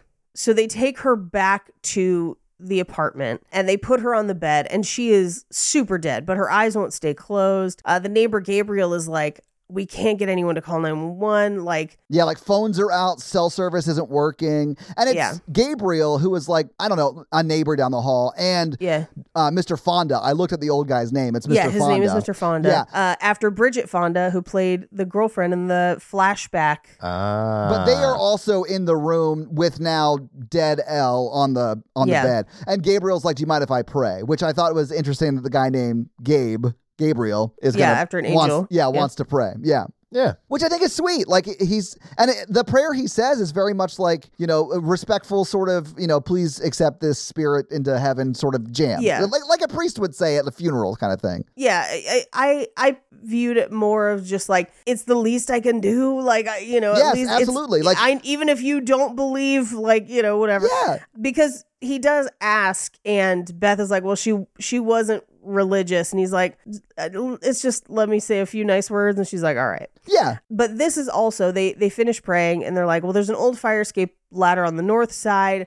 We got to go through 82. It's unoccupied, but we got to get through the door. And that's going to prove to be a problem because it's an old building. Yeah. Which, like, I will tell you, our old ass house now, we have to replace the door because it was old, and I couldn't get through it. Like, I was trying to let the plumbers in to put in our new washer dryer, and I was like, I took a running start. I couldn't get through the door. Old doors are like oak, and they're like solid. Yeah. I think modern doors are hollow. They're like, what do they call that? It's like manufactured composite. That's what it is. They're like that composite wood where it's like just like super compacted sawdust, more or less. So they're like way easier to kick through. Well, yeah, we had to get a new composite door. Yeah. But our doors at our old apartment that we're still moving out of are solid wood. So like Yeah. an old building like this, yeah, it'd be hard to get through. I do think that Mr. Fonda, grabs his shotgun because he's afraid someone did this to her. Because he says in the scene where Gabriel's playing, he's like, look at her face. Someone beat her up. Like, Yeah. he uses the excuse of, I'll shoot through the door. Let me go get my shotgun. I think because he wants to hold the gun because he thinks there's like an intruder in the building, right? Yeah, I think he thinks somebody did it to her. Yeah. Anyway, so we cut to them trying to get through 82. Not a lot of luck. Yeah. Cassie is freaking out. And Bridget's like, hey, we'll get the phones working. We'll call Dad. It'll be okay. And she's like, well, you said Mom would be okay. And she's like, I thought she would. I'm so sorry. Like, Yeah. I didn't know, It's you know. so sad. So the question I posed for the group. Okay. Do you think the dad made a good decision by abandoning his family since he wasn't here that night? I think in hindsight, Brutal. he does survive without either the scars of the evening or he doesn't die, right? But like, And- he's still a But bad then dude, he has to Mikey. live with like your whole family is dead. Because but Right. so much less child support. 2/3 cut out. Oh, No alimony. no. This is a terrible take, but I am here for it. I'm going to give you an alternate bad take. So I think he goes through the rest of his life like Marky Mark and is like, if I would have been there, I know martial arts and it wouldn't have happened. That is Yes. 1,000% what he would have done, and I hate him even more. I was surprised thematically that they just had him leave the family and not like die 2 months before. The sister just wasn't around for it. Because at the end, it kind of implies that she's going to take care of the daughter Oh, yeah. They're on the run now. when legally, like the dad would take care of her. I think it's one of those things where it's like you'd have to find them and prove that they weren't part of the blood mist. True. So you think they're going to be in hiding for the rest of their days? The little girl wouldn't have to prove she's not part. They would just blame the aunt. No. I mean, like, you'd have to prove that the aunt and the little girl weren't in the blood mist.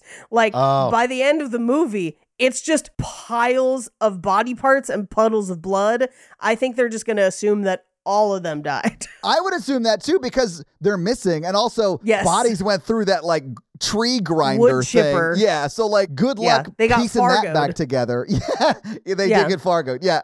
Anyway, meanwhile, Beth sits with Elle. She's just kind of talking to her the way that you do at like a visitation or a wake or whatever. Yeah.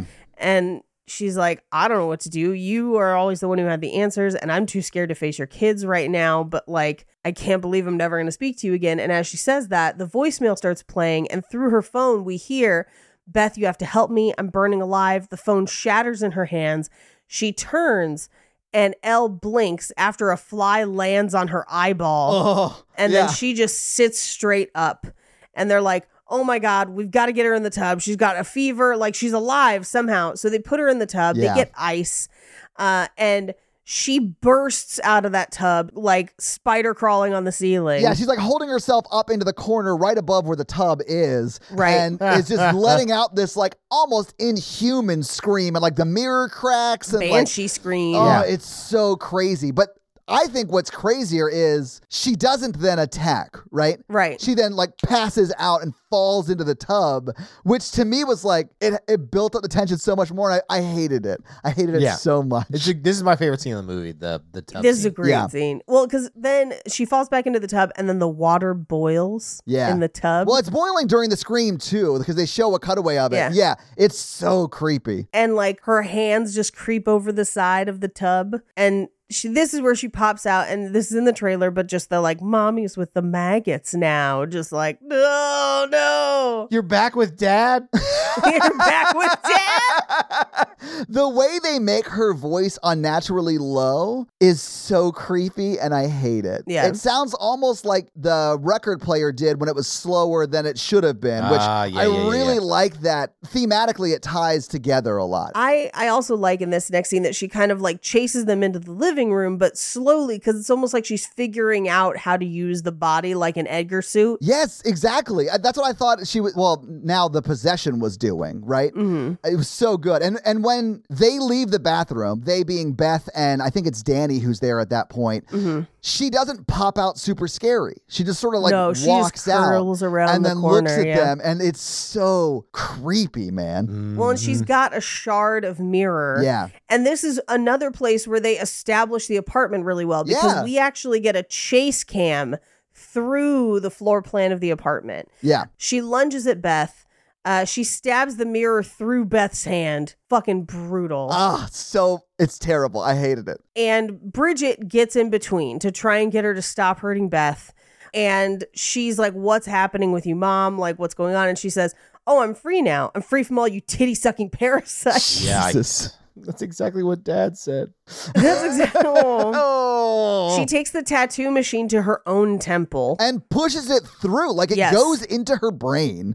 And then she jumps on top of Bridget, right? And Yes. tries to drill it into her eye, but Bridget turns her face and it gets her cheese. Yeah. And then she's like, let mommy kiss it. And then that tongue coming out of her Black mouth. tongue. Blah, blah, blah, blah. There was a girl who did get eye tattoos, and it did not go well. I'm A lot sorry. of people get eye tattoos, but people get the whites of their eyes colored. Yeah. What? Yeah, Todd, you should Google this. Oh, I don't want to Google it, Mike. I don't want to see it. Hers got like really. There's a lot of potential for infection because your eyes are a mucous membrane. Yeah. I do oof. not like eye gore. I don't like it either. It's so, I hate it. Yeah, it's one of the, hey, get whatever the body mods that you want, but that's one that I'm just Oh, like, yeah. oh, that sounds terrifying. If that's Oh for my you, God. you do you, but I could never do that. Yeah, no, thank you. Anyway, Danny comes up and he just like WWEs her with a folding chair, which is great. It is great, but that at this point saves Bridget's life, right? I mean, Bridget dies in like 8 minutes, but still, like, Yeah. he's Yeah, saving but his at this sister's point- life. Yeah. Yeah. So he kind of knocks her back. Everyone backs away. And he knocks her into kind of like a darkened hallway. Yes. So that we just see her hand pointing out, which is fucking terrifying. It's Yeah. so good. But just that like eeny, meeny, miny, you. But Gabriel has come around the other side because it's kind of the hallway in the middle of like the living room and the bedrooms. Yeah. And she turns and tackles him out into the hallway. They shut the door, locking her in the hallway. And I don't think they realize that this is what they did in the moment, but essentially they have doomed everyone in the hallway Yeah. immediately. Well, I mean, everyone in the hallway, except for Gabe, because he's like currently being tackled, could run and lock their own door, right? Right. Because they don't live there. Like, they're just protecting their own establishment, right? But yeah, I feel bad for Gabe. As soon as someone crawls on a ceiling, I am running and locking a door somewhere. Yeah, oh, Yes, and same. I'm not saying it's a bad decision. I'm just saying like tragic. Yeah, tragic for Gabe. And he does get his eye bit out like an apple. And I remember that happening in the movie, but I was covering my face for it. I did not see what happens immediately next, where she spits it out and it goes in the Yeah. other kid's mouth. So when that Yeah. happened, I started gagging.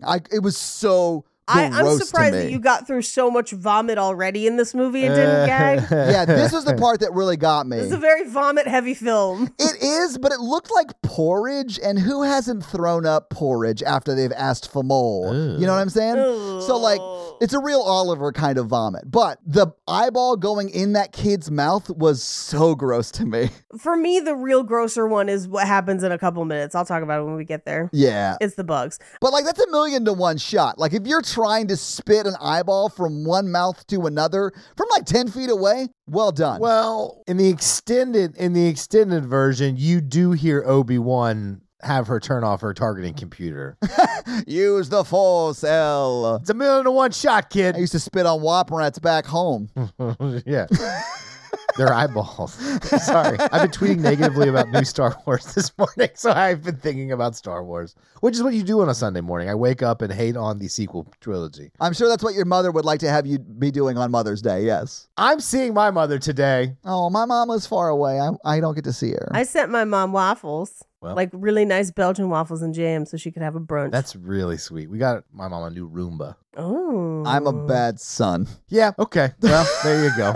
Yeah, it's hard to make that kind of effort to the person who birthed you. Yeah, I get it. Wow. Listen, I don't want to be around my mom on Mother's Day because if this movie taught me anything, it's that's the day that she might kill you. Well, I mean, Not it if you get sounded her like waffles, she would. then she wouldn't be hungry. Yeah. So what you're saying is you have to buy your mother gifts on Mother's Day to appease the maternal spirits so that they Yes. don't possess her and then make her kill you. And that's where the Correct. phrase, I brought you into this world, I can take you out Well, of it, then I comes can from. take you Yeah. out. I'm surprised that wasn't in this movie, honestly. Yeah, honestly, if you told me there was a deleted scene with that exact phrase, I'd be like, that makes sense. Well, I could even see her saying it before she gets possessed. You know what I'm saying? Like, Yeah. my mom said that to me, and my mom's great. If it was me, she would have said it before she was possessed. Like, if you're using my scissors, Cassie, I brought you into this world and I can take you out. out, Like, yeah. kind of, you know, and then later it's like, I brought you in this world. Now I'm gonna take you out. My family doesn't listen to this podcast, so I can say, my mom called me this morning. She's like, why are you my only child that I could just have like a normal conversation with? Oh. And I was like, because I'm an adult and I'm the favorite. That's some clear older sibling energy right there. I'm definitely not the normal conversation child.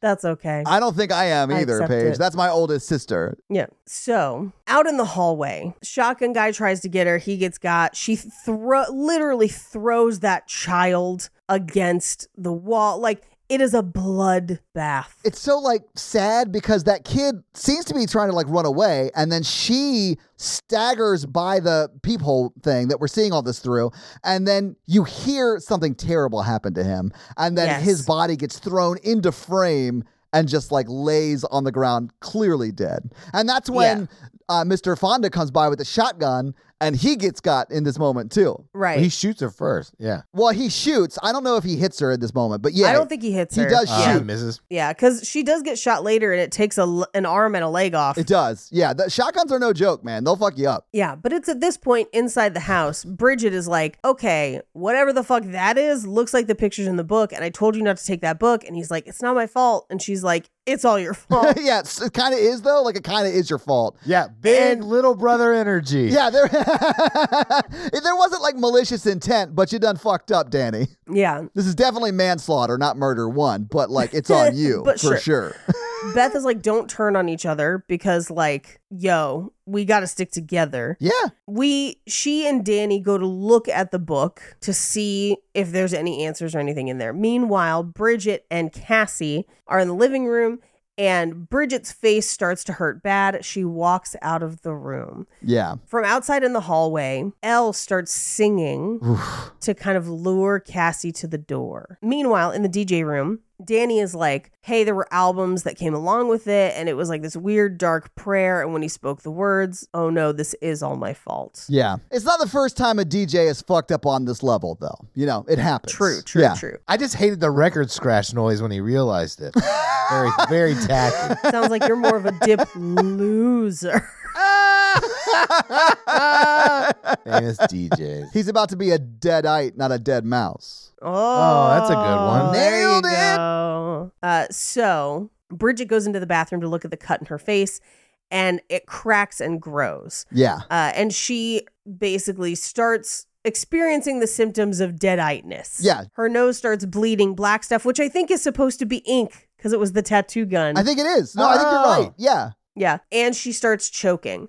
Meanwhile, Cassie goes to look out the door, and Elle basically senses her presence and comes to the door and is just like, oh, I was just feeling sad, but like we're getting back together and we love each other and we love you. Yeah. I just want to hug you. Like there's, nothing wrong with me that a hug can't fix. So open up, good girl. God, it's so Ugh. evil to like play on this child's like emotions that way. Yes. And it makes me hate this thing so much more. It's great for the movie though. Like it really is good. It is.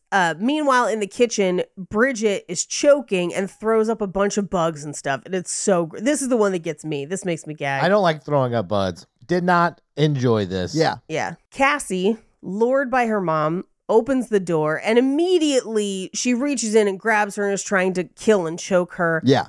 Danny and Beth get the door closed again, and no sooner have they rescued her from the door that they hear something going on in the kitchen. Yeah. And she sends Danny and Cassie to the bedroom where Cassie says, somewhat forebodingly, Staphne will protect us. Yeah. And protect she does. Yes. Because in the kitchen, Bridget is eating glass, but she's doing the Deborah Logan where she's like crouched on the counter yeah. Don't like. with the gas burners on. Hated it. And as she turns, swallowing glass, which we see like poking through her throat, she just says like, I gotta kill the creepy crawlies I got inside my tummy. Oh. I don't like having things in my tummy. It's so creepy, man. Everyone's like. performance in this movie is great. Yeah. Before and after they're turned. And she is so creepy when she turns, man. Yeah, and she spits bloody glass Oh, man. at Beth. Yeah. She lunges after her. She trips and falls. They fight on the floor of the kitchen. Cheese grater. Like, she sees the cheese grater and then she just rakes it down her leg, which, like, oh. It was way less scary the second time, but the first time in theaters when we saw that cheese grater thing, I was like, oh. The whole theater screamed. It Oh, was yeah. like, no, God. Yeah. It was sharp cheddar in theaters, more mild cheddar. More mild home. cheddar at home. But that cheese grater was played by Jackie Cheddar. I don't remember what episode that was, but It's her first movie role. yeah. I don't remember what episode that was, but I think love it's- that joke. Oh, God. Hellraiser? No? I think it might have been. Who knows? Or it might have been Bodyguard. I don't yeah. remember. Who knows? They all run together. This is me in the Facebook group now. Anybody who's like, remember when Mikey said this? And I was like, Nope. What did I say? Yeah, exactly. Yeah. I'm the same way, though. Because they're conversations we had once 3 years ago. I don't remember them. Yeah. Anyway, she hits Bridget with a pan, so she goes down for a little bit. Beth is able to kind of crawl away and sit up. And Danny comes to help, and Bridget goes after Danny, chasing him into the bedroom. This is where we get the shot through the peephole of Elle cheering from outside. Yes. That's the Deadite chaos face. But you were right what you said earlier. It's not calling her to the door to let her in. It's like, yeah, get him. Get him. Yeah. Because oh God, I can't believe I'm going to open this can of worms. I believe the Deadites are kind of like the Borg, where while we may encounter different ones, they are Legion. Oh, I think you're right. Yeah. Yeah. Hot. That was in a Romance in the Pod episode, right? Like that was I don't in fucking no. that was in it? Risky Business. That was in the Romance in the Pod Risky was Business risky episode. business. It was risky business. I Then we only talked remember about jokes from the Borg last for episode. like 30 minutes. Yeah. Fuck, that's my favorite. We didn't talk about just the Borg. We talked about how Mikey wanted to have sex with the Borg Queen. Like that is Yeah. Yeah. Specifically the Borg Queen. that Mhm. conversation was nuts. And I loved it. Yeah. At least like the top half.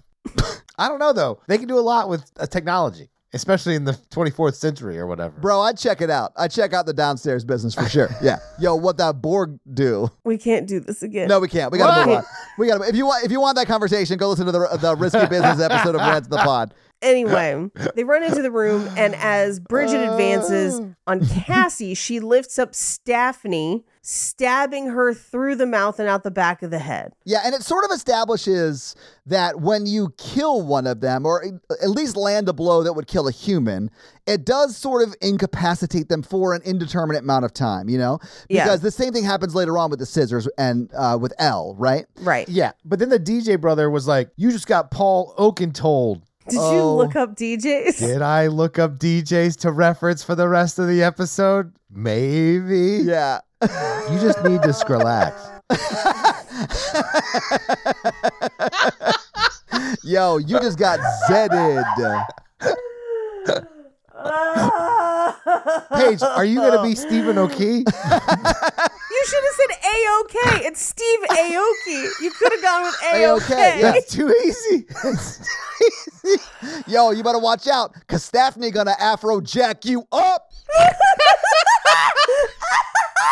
Avicii died? Avicii. Did you say Avicii? I don't know that they never say their names in the songs. It's just Hodor begs to differ, Mikey.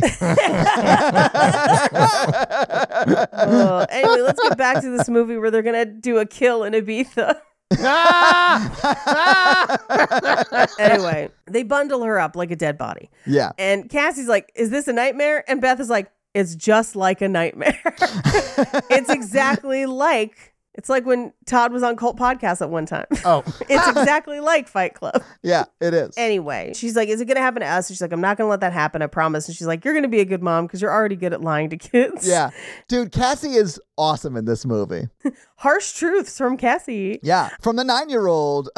Kids are good with it. She goes into the DJ room and is like, all right, I got to hear that fucking vinyl.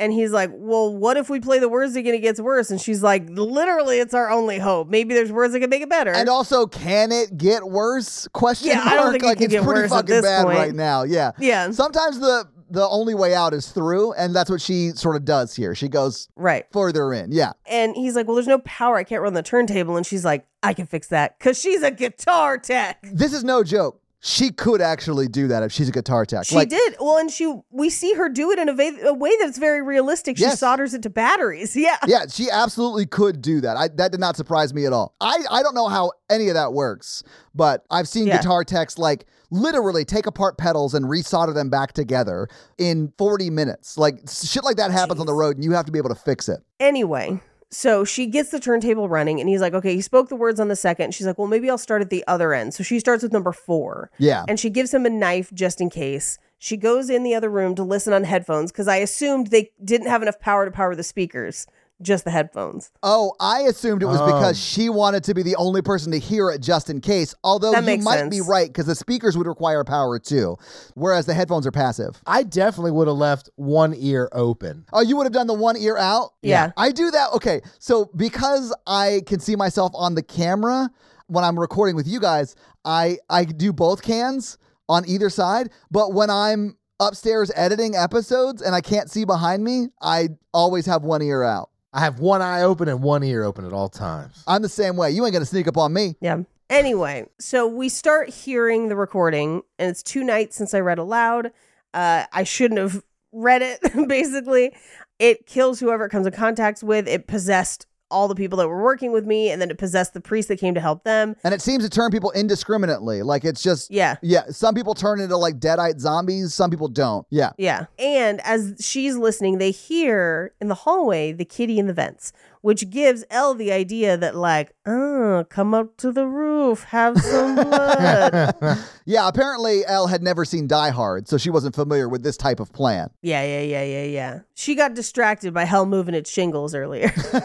So we cut back to the recording and they're like, it's terror through total chaos, which I was like, thank you.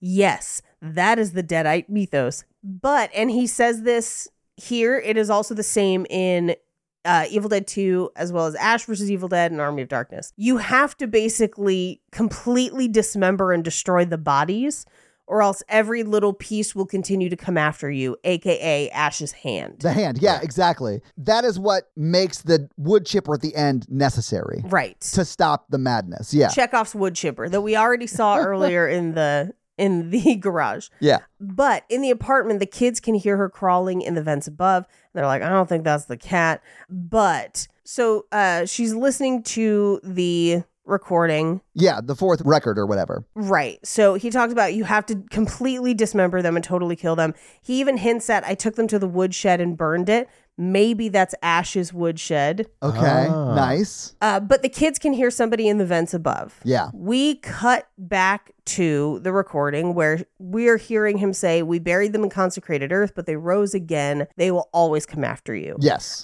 Meanwhile, in the bedroom, Bridget, still covered by the blanket, is up. And Danny's got the knife and stabs it into her.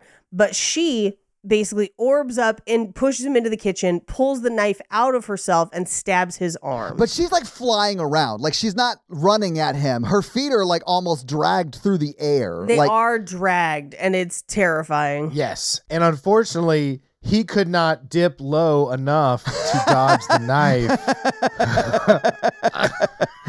The knife goes literally through like his bicep. Oh man.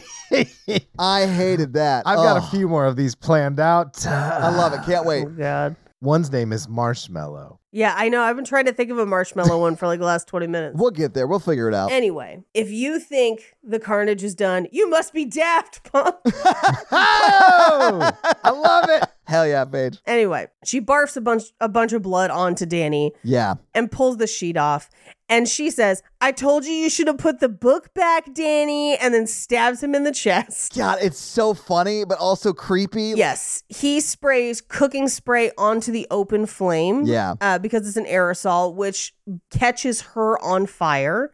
And she burns. And she's basically down for the count at this point. Yes. So we cut back to the recording. He's like, I can hear them outside. It's only a matter of time before I'm taken to. Even if it's final remnants, they'll come after you. All you can do is run. Yeah. And during that is when you see Elle, now possessed, obviously, sliding down out of the vent. Oh, it's almost like she's floating down a little bit. It's so creepy. But Beth, is looking down. So she's not seeing the reflection. Only after he says, all you can do is run, that's when she looks up and sees her, and then it's all hell breaks loose. Yes, and this is where she proves that Stitch is canonically a Deadite. Thank you. And uses her nail to play the rest of the album, and the noise comes out of her mouth. Super Yeah. creepy. And they have some sort of fight that we don't see, but they fall into the living room. Yeah. As does Danny, who is dying because he's been stabbed in the chest. Yeah. And he says, "I'm sorry, Cassie," and dies. Now, at this point, Danny's dead. Everyone's sad. Elle tackles Beth on the floor, and this is where she kind of runs her fingers up her body and is smelling her belly and goes, 2 souls. Yeah. And we do, in Foley, hear the sound of like an ultrasound heartbeat. We do. Yeah. It's actually when they're showing the close-up of her hand on her stomach is when you hear that sound. Yeah. Mm-hmm. And she says, "Ellie waits in hell for you and your unborn bastard baby." Yeah. Hardcore. Also, rude. Rude. She might have a boyfriend. It's not like it was like a one-night stand. We don't know. We don't know what happened Well, here. bastard Boyfriend's just not gonna means cut it. unmarried. Yeah, buddy. Yeah. No, I know, but like, who gives a fuck? Like, whatever, man. Like, let people be people. The definition of the word bastard. I mean, hey, I Googled toboggan earlier. Yeah. So we're going to stick to definition. Toboggan would be a good DJ name. Toboggan! Yeah. Instead of dropping the beat, he like rides Slides it down. Yeah. Oh, God. It's a sled joke. Yeah, it is. Mhm. But sled with 2 Ds. Like Yeah. that other DJ. Yeah. Zed. Get it? I get it. Get it? Yeah. It's a DJ I did because I pun. read that list of DJs just now. And a lot of them are just, they're like regular names, which like is less fun. It is less fun. Brian. I'm DJ Carl Cox. I'll be here DJ for the evening Sounds lame. here at this wedding. Here at this wedding. I prefer a wedding DJ. I think a good wedding DJ is indispensable. But I also think that we could make up any sort of weird fucked up name and just declare ourselves a DJ and get a billboard in Vegas. So if you guys are down to talk business ventures after this, I think that's what I'm going to do. I'm DJ Whore or Virgin. Let's do this. Or virgin. Man, I bet you've been holding on to that one for a long time. That's a good one. That was my name when I was in drag, the one time I wore drag to a party. Whore or virgin. Yep. Oh, I'll be DJ Mikey Randolph. One time I was Jugsy Malone. Hell in yeah. drag. I mean, your Rampage Wesley, I feel like it would be a good DJ name too, Paige. Rampage! Yeah, Yeah, exactly. yeah. Yeah. It's just you like climbing up Oh, skyscrapers video and game punching Rampage? windows. Yeah. Okay, I'm here. It's me in neon hot pink bike shorts and like a black utility vest and belt. Hell yeah. And I'm just holding a piece of the aggro crag. That's Okay. my DJ. I love how everything comes back to the aggro crag. I just set it on the table while I DJ. I don't address it at all. You don't need to. And then at the end, I just do you have it? I'm there. Smoke everywhere. Anyway, back to this movie. Yeah. They're fighting. Cassie tosses her the scissors and then she just scissors up into her face. Woof. Yeah. Which I usually like to watch on screen. I would never have thought that you could make this scene sexual. So well done, Mikey. Todd, amateur, and my notes it just says scissored. So Oh like, no, she fell in the washing machine. oh, no, stop. Oh, God. You know what made me think of this scene? So I have been cleaning out the last of my craft closet at the old place to move to the new place. And I have garment scissors, and you shouldn't use them on paper. It's like a whole thing because they're very, very sharp, and they are literally the same scissors that go through this lady's face. Oh, wow. And I was like, ooh. I mean, the scissors that they use in the movie are like legit scissors. Like they are metal, they're long, they're sharp as fuck. Mm-hmm. Anyway, that, stops her for a minute. Yeah. She's just sitting in the middle of the room, scissored. Absolutely. So they run out into the hallway, but this is where Cassie is like, are you going to be a mom? And it's the beat of Beth deciding that like, yeah, I fucking am. We're getting the fuck out of here, basically. Yeah. Yeah, she's like, this is way more hardcore than I was anticipating. I love it. No, I'm Honestly, into if Beth it. can get herself and Cassie out of that situation, literally every other mothering scenario is downhill from there. Like, this is the highest stakes mothering scenario you could possibly go through. It's not going to get worse than If you can do this. Yeah. this, you can do anything, Beth. Yes. So They get out into the hallway. They're trying to open door 82. They can't. She goes to grab the shotgun to see if that'll get through it, but rigor mortis. She has to break his fingers, sort of. Yeah. Has to break his Yeah, fingers. yeah. But as that's happening, the hallway's littered with dead bodies. Cassie's keeping watch. And who should show up just as soon as she gets that shotgun? It's Elle. Bethy Boo, and she fires. This is when she takes a leg off. Only my sister can call me Bethy Boo. And then she Yeah. shoots off a part of her like left leg, I think. Yeah, she's got her leg and her arm gone. Yeah, because she shoots her twice. Yeah. But I do love that, like, possessed Elle is like, Cassie, I'm your mom. You can't let her take me away from you or whatever. And then Cassie's like, you're not my real mom anymore. You're not my real mom, and you never will be. She actually just says, I know you're not my mom anymore. Like, in I a know very you're not my matter-of-fact tone. She's like, Beth is my mom already. We talked about it last scene, okay? Yeah, you missed it. Shotgun guy grabs her by the ankle and just says, that's my gun, you thieving cunt. And you're like, oh no, the whole hallway is waking up. Dude, the zombie deadite thing, it like amps up the scary, because when the scene starts, you're like, oh, they got to get away from Elle. And then you realize, oh no, this hallway littered with bodies are all going to come back to life and start attacking. And they do. And they're all giggling. Oh, Yeah, when their Return of the Living Dead style. yeah, they're not zombies, they're deadites, but yeah. They're deadites. Yeah. They got the deadite giggle. They're like, oh yeah, and when like, it's Cassie's two siblings and Cassie's mom, like giggling, and they're like one happy family sort of thing. Like, I hated that. It's so creepy. But this is also where we get the callback to Evil Dead 2 of everybody here dies by dawn. Yeah. Dead by dawn. Yeah. And literally just yelling it over and over. And they run into the elevator. Like, the only way out is the elevator. And she realizes the keys were stopping the door. Yes. Well, Cassie does. Yeah.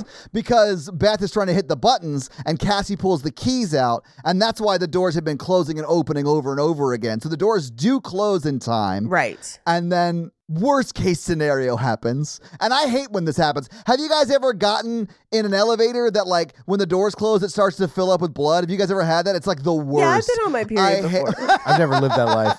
Look, people are going to say that I get a little emotional about it, but, like, you try swimming through elevator blood. Well, we've had that talk before, Todd, where I was like, I think Paige is on her period. She's being kind of a bitch. And then also the elevator was filled with blood yesterday.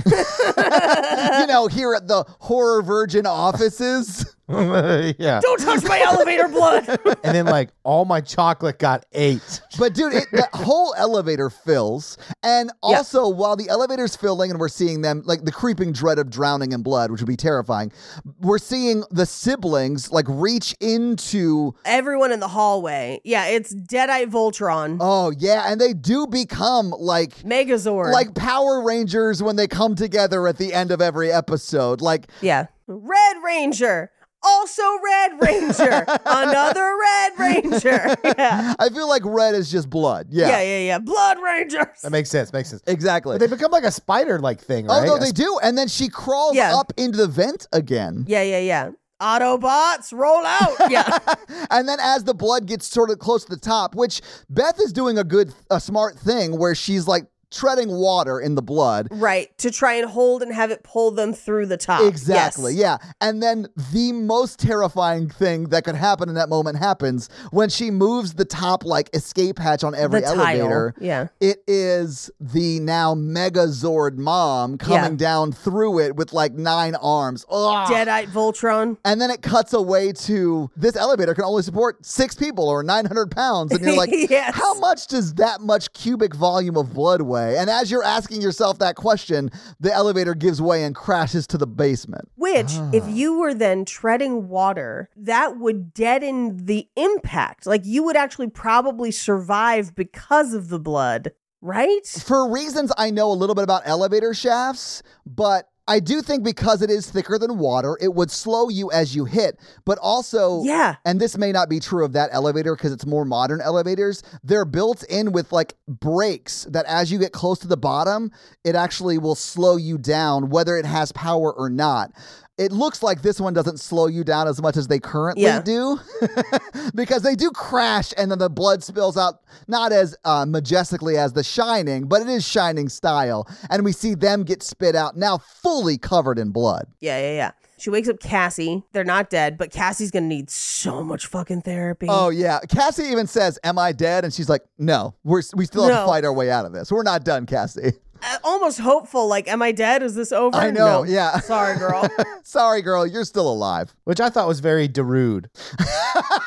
Digga down, digga down, digga down, digga down, digga down. Oh, we got to get out of this blood storm. Hell yeah, Mikey. Hell yeah. I was on Twitch at the time that song was like a meme. Oh, I heard that song so much. My favorite is the pool noodle version where people cut pool noodles at different lengths. Also, that song slaps though. So at TwitchCon, I think it was TwitchCon 2016, he closed the show and it was amazing. Here's the thing though. I love everything about that. Yeah. Back when I used to still drink and stuff, I could fully imagine being a few drinks in, end of the night, that song comes on and you're just like, my face is melting. Like, yeah. That was me at the whole Pitbull concert where you're just like, you have enough drinks and then like all this Pitbull music comes on and you're like, all right, okay, yeah. It still astounds me that the only music you enjoy and tolerate is Iggy Azalea and Pitbull. It's one of the best concerts I went to. I have no idea why. It was so funny. I have to correct myself. It actually was a Steve Aoki concert at Petco Park in San Diego. It was TwitchCon 2016, but special guests were Darude and T-Pain, and that show was I bet wild. that fucking slapped. It was, and I was in the partner area, so I wasn't like in the regular crowd, the pit, but we were like right up front. It was awesome. It was so much fun. Yeah. I'm in love with a stripper. Oh, God. Anyway, they make a run for it to try and get into the car. They use the beeper, but it's not opening the door fast enough, and the car gets stuck on a pothole from the earthquake. Yeah. But Voltron coming. Yeah. Mama Megazord or whatever. Mama Megazord is coming after Rita Repulsa, indeed, is coming after them. Okay. Okay. What was the ooze guy? Zed? It was Zed, right? With 2 Ds. Anyways. Yeah. DJ Zed. So Deadite Voltron gets there, but the car is empty. Yeah. They're kind of hiding. They're like chasing them around the car. Yeah. They have the shotgun. Now, there's one shot in this that makes it infinitely more terrifying for me, that grosses me out to a level that is like hard to do. But when you see Voltron crawling on the ground, there's one hand that's upside down and backwards. Oh, I didn't notice that. I hate that. And it's flat on the ground, like the back of the palm down, and it kind of like flops onto the ground as it moves. Like a wrist and would. I'm just like, yes. And I'm just like, oh God. That I honestly missed that, and I'm so grateful I missed that. Oh, anyway. So the gate finally moves. They make a run for it. It really seems like they're going to get out. And Beth does. And as Cassie is trying to like Indiana Jones slide under the falling grate, her legs get grabbed by Mama Megazord and pulled back in. And then Beth is like faced with, I think, a terrible decision. Yes. She makes the right one. She absolutely does. But like, yeah. And then she like kicks her way back in, not through the gate, but through like the side that are just like mesh, like, I don't know, like windows, sort of. She kicks through one. Well, I like to think of it as like she has that weird mom adrenaline strength. Yes. Or she's just like, absolutely. Yeah. But also, and this is going to sound terrible, if she'd been like, oh, she's dead, now I'm on the run. I would have been like, I know. I don't like that, but you know. I think there's a lot of evidence realistic to suggest that might have been the right call. Although, you know, what happens, and it was the right call to go back. Sure. I might assume, like, if that was Mikey who got pulled back, I'd be like, he's already dead. Thanks I'm for gonna sacrificing go. yourself. Exactly, babe. 100%. We'll miss you. Yeah.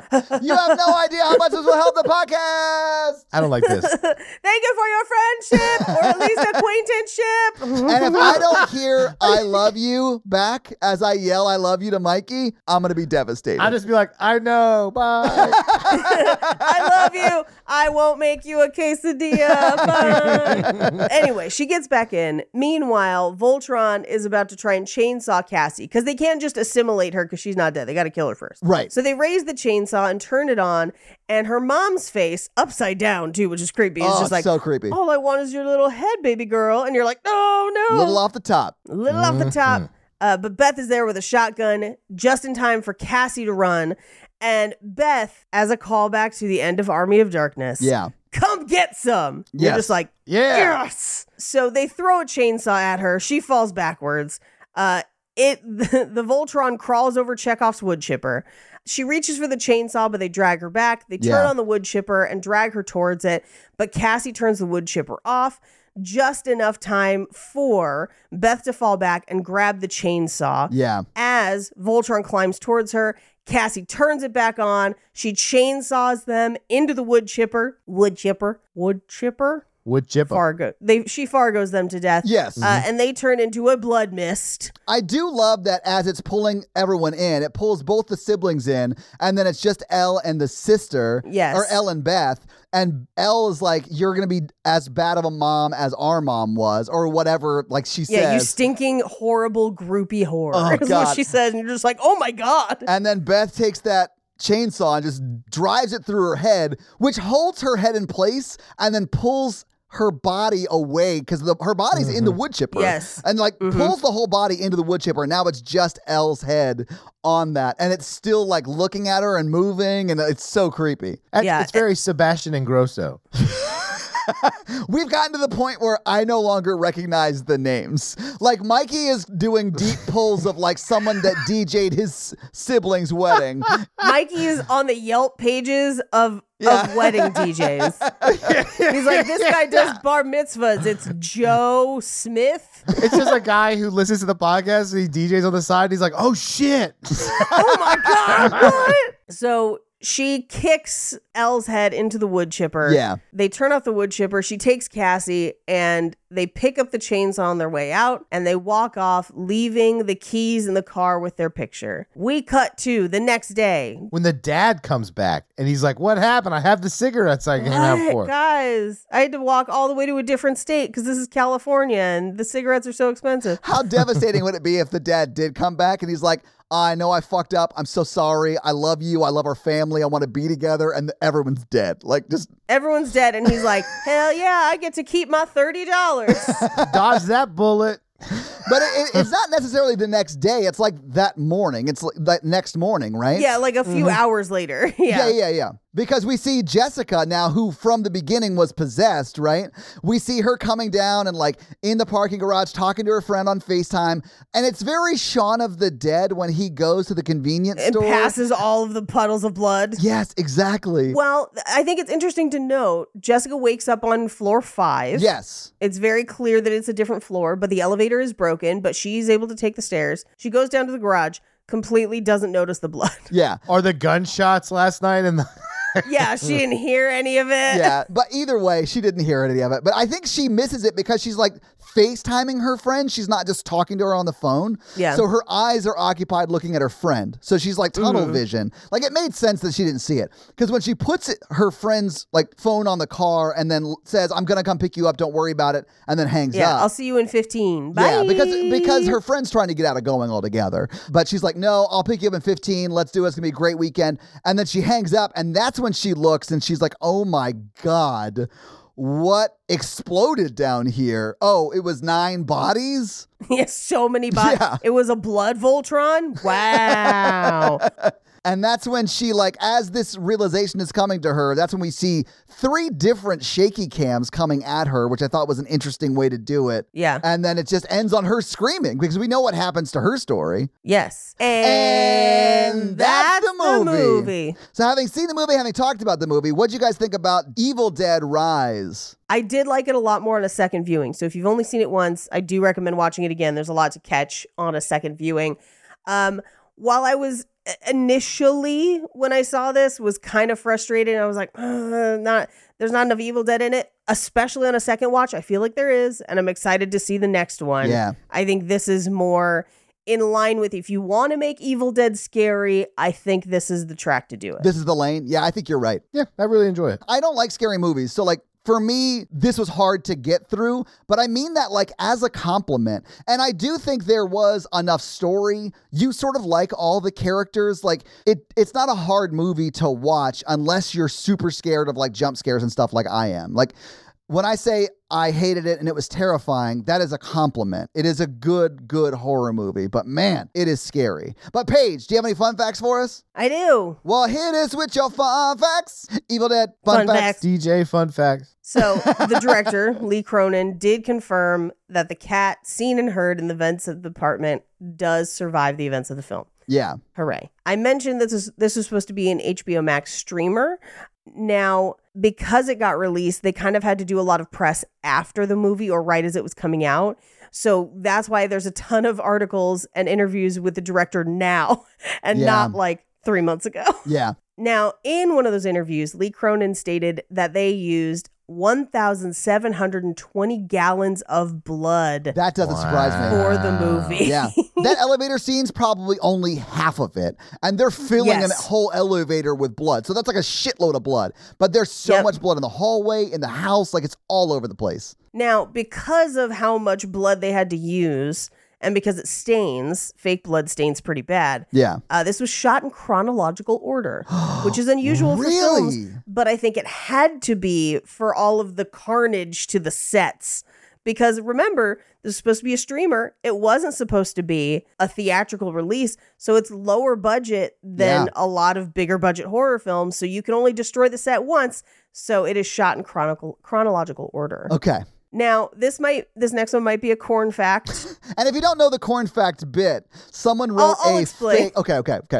So when we did Children of the Corn, someone had written a fake fact for the trivia on IMDb for Children of the Corn, and it happened to be our friend Chris Damaris. I was going to say, we know who that somebody was. We know who it was. Now, whenever I read a fact that I'm a little confused, and I'm like, I don't know if this is true, I write a note to myself that it might be a corn fact. Might be a corny fact. To get into the character of the alternate personality, actress Alyssa Sutherland has said that she took inspiration from Jim Carrey's performance as Stanley Ipkiss in The Mask. Ooh, I could see Which, that. when you think about it, like I was thinking about it when I read this, I was like, man, The Mask does have wild Evil Dead energy. Yeah, especially with like the contortioning he does to his face. Yeah, I like when the dog puts the mask on. Yes. Oh, yeah. I liked when Jamie Kennedy put the mask on. No, get out. That movie's terrible. I'm just clearly joking. Yeah. Now, this film brings Evil Dead back to New Line, which was the original distributor for the first Evil Dead in 1981. It's the first time that the property has been owned by New Line since then. Okay, cool. Yeah. This is also the only Evil Dead film or property to not feature the 1973 Oldsmobile Delta 88 Royale vehicle. It's actually even in the 2013 one, oddly enough. Yeah, no, I remember them. I remember us talking about it when we did that episode. I wonder why they didn't do that, because they could have made that the Buick that they're driving. You know, they could have. Yeah, because they could have. I think they maybe had trouble sourcing one. Okay. Because as the car gets older and older and older, they're harder to find them. Yeah.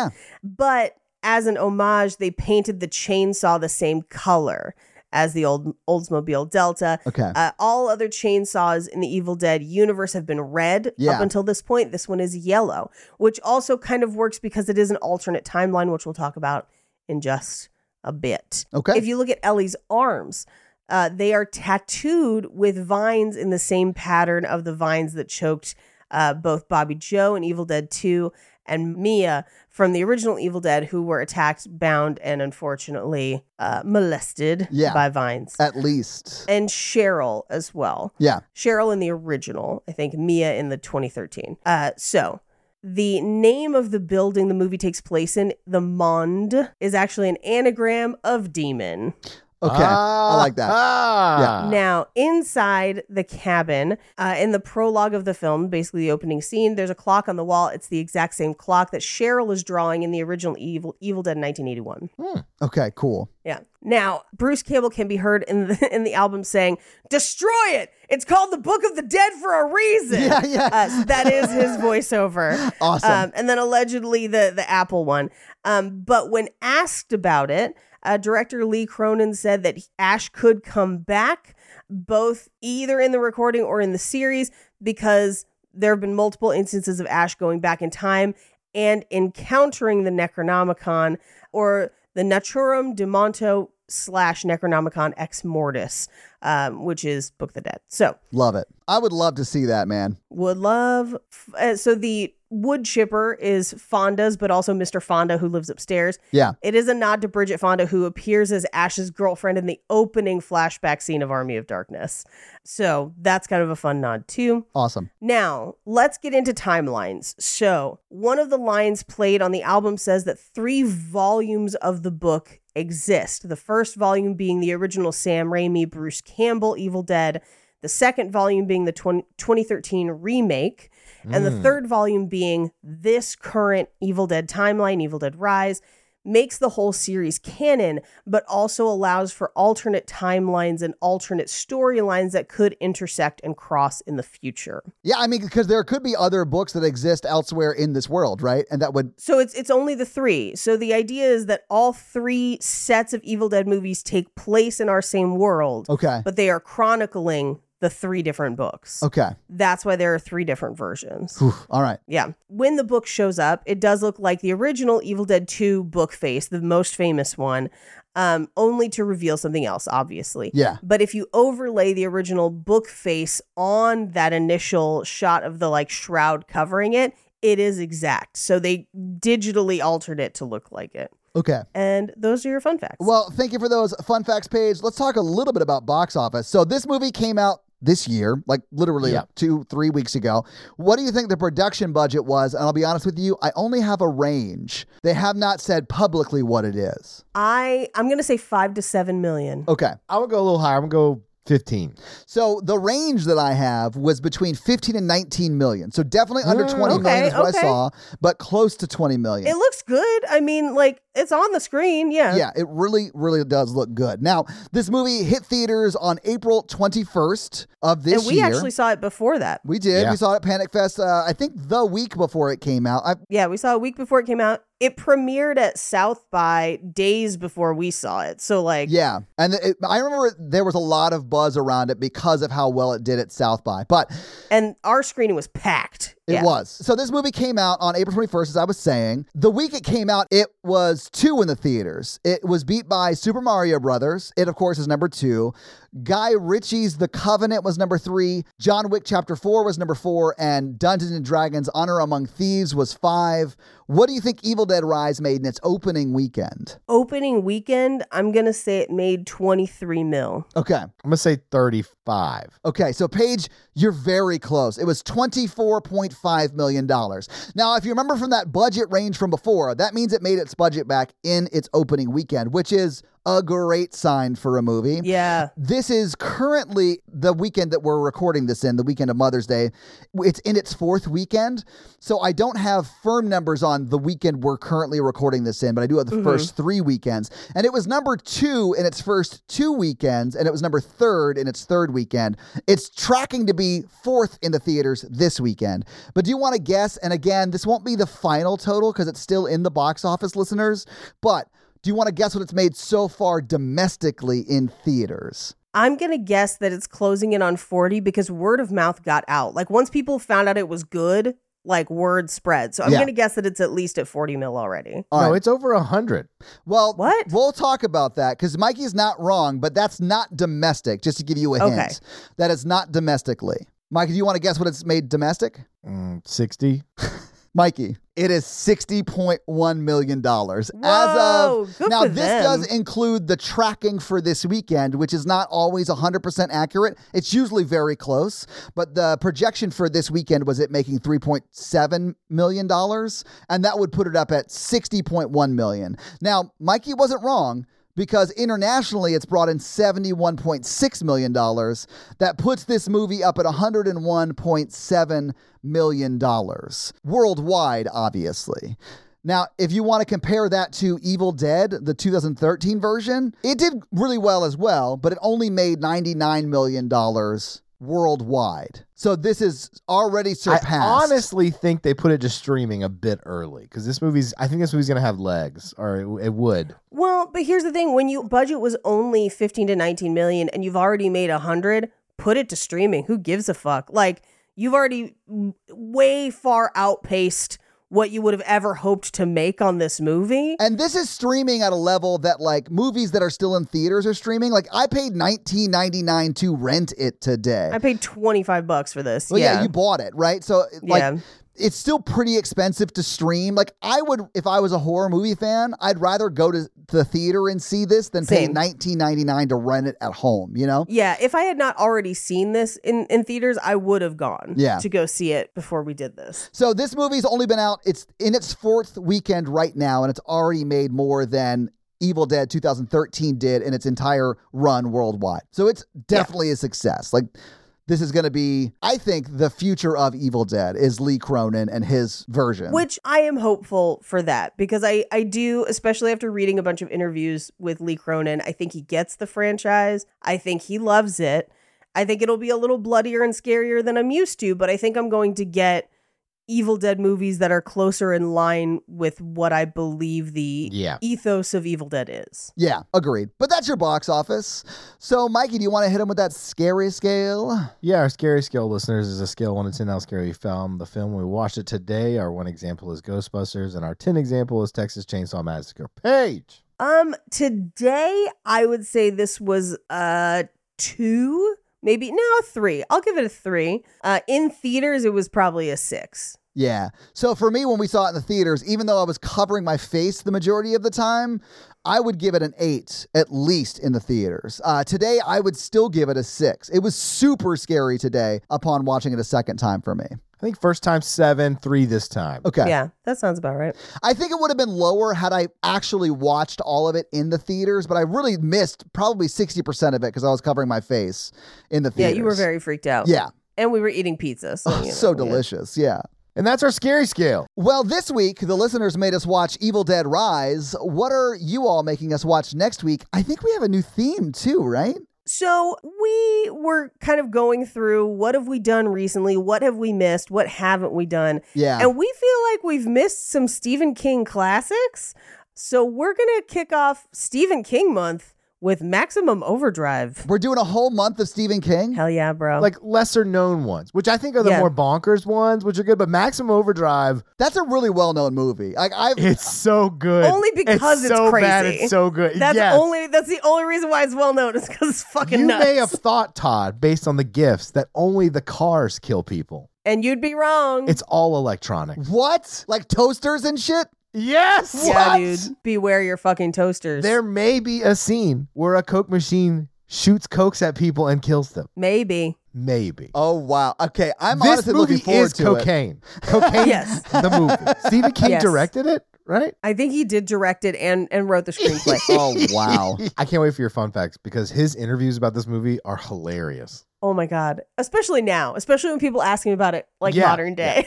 Yeah, well, I think we're gonna do that, and then a couple other ones that we've missed. Stephen King Yes. side. Awesome. So your homework for next week is to watch a movie that Mikey just referred to as Cocaine the Movie. Yeah. Maximum Overdrive, and then check back next week for that episode. So, Mikey, do you have a review for us to read? I do. Well, how about that? Well, whose review are you going to read this week? DK9231. Well, what does DK9231 have to say? They say the cinnamon and the suffering. So they The wrote cinnamon this. and the suffering. They wrote this after listening to the Hellraiser 2 episode, for sure. The Hellraiser 2 episode made my side hurt. I was laughing so hard. Awesome. Michael's chef Boardi versus the Cinnamon Bites is all I can think of now. I think that was the first episode. Anyway, keep being who you guys are. You made my morning 5 stars. Aw. I'm glad that Hellraiser 2, I think, has converted Todd into watching more Hellraisers. I am more excited if they stop being so pretentious and just lean into how, like, over the top silly it is. I'm still here for it to be pretentious because it's so pretentious it's funny. Yeah. Like, it's so bad, it's good. I do think it's so bad. Well, thank you very much, DK9231, for that awesome 5-star review. And if you want to have Mikey read your 5-star review, leave us a 5-star review. So, guys, if you like this show but want to hear this power throuple on another movie review show about romance and romantic comedies, check out Romancing the Pod, where Mikey, Paige, and I break down and make fun of romantic movies. It's a lot of fun, guys. Check it out. If you want to follow us on social, please do. We are at Horror Virgin or online at horrorvirgin.com. If you want to follow us all individually, you can do that as well. Paige is at Paige Wesley on Twitter or Rampage Wesley everywhere else, including TikTok. Mikey is at mrandolph24 and I am at Todd J. Awesome. If you like the show so much and you want to help financially support it, please do by going to patreon.com/horrorvirgin, where you can get a lot of great levels and a lot of great stuff like bonus episodes, director's cut episodes where they're a little bit longer and you get them actually a day earlier than the regular feed drop. We do a lot of great things like listener requests and stuff like that. So guys, check out the Patreon and help support the show. If you want to financially support me, but not Todd, just look me up on Venmo. If you can't financially support the show, that's understandable. That's fine. But if you want to hang out with us on the daily, join the Facebook group at facebook.com/group/horrorvirgin. We also link it like once a week. So just find it there and join the awesome Facebook group. Literally, we're in there talking every day. It's awesome. And guys, we got a P.O. box. So if you want to send us some love letters or whatever you might send to a P.O. box, it's actually not a P.O. box. It's like a regular street address. It's pretty awesome. It's 6688 Nolensville Road, number 108-34, Brentwood, Tennessee 37027. So send us some stuff. Yeah. And if you want to check out our Twitch stream, we're at twitch.tv/Todd Awesome, where we will be playing horror video games. So if you have always wondered what it would be like to watch me get scared, you can now do that on Twitch while I play these horror games. It's twitch.tv/Todd Awesome, guys. Check it out. It's a lot of fun for you. Not a lot of fun for me. And if you haven't noticed, since October 1st, we have been running the new Horror Virgin blog. And when I say we, I really mean Katie from the Facebook group. She's been running everything. She's like the managing editor of the Horror Virgin blog. So if you haven't been to our Horror Virgin blog, go check it out. It's at horrorvirgin.com/blog. You'll see it. It's awesome. There's a lot of great articles. I mean, at the end of October, we have 31 awesome articles up, but check out our awesome Horror Virgin blog up now. This episode was brought to you by Tia, and Tia's teenager's been driving her crazy. So how is Tia's teenager driving her crazy this week? She keeps bringing old books into the house with teeth. Yeah, if your book has teefers, you throw that book in the trash immediately. T for two for teefers. Yeah. I'm out. This episode also brought to you by Jonathan, and Jonathan wants me to make you guys watch some videos. So let me play this video for you now, and let me hijack your screen right quick. This video is called, This Might Be a Spooky Spider Video, guys, based upon the title. You ready? Mm-hmm. All right, can you guys see it? The title is Japan, Annual Spider Fight.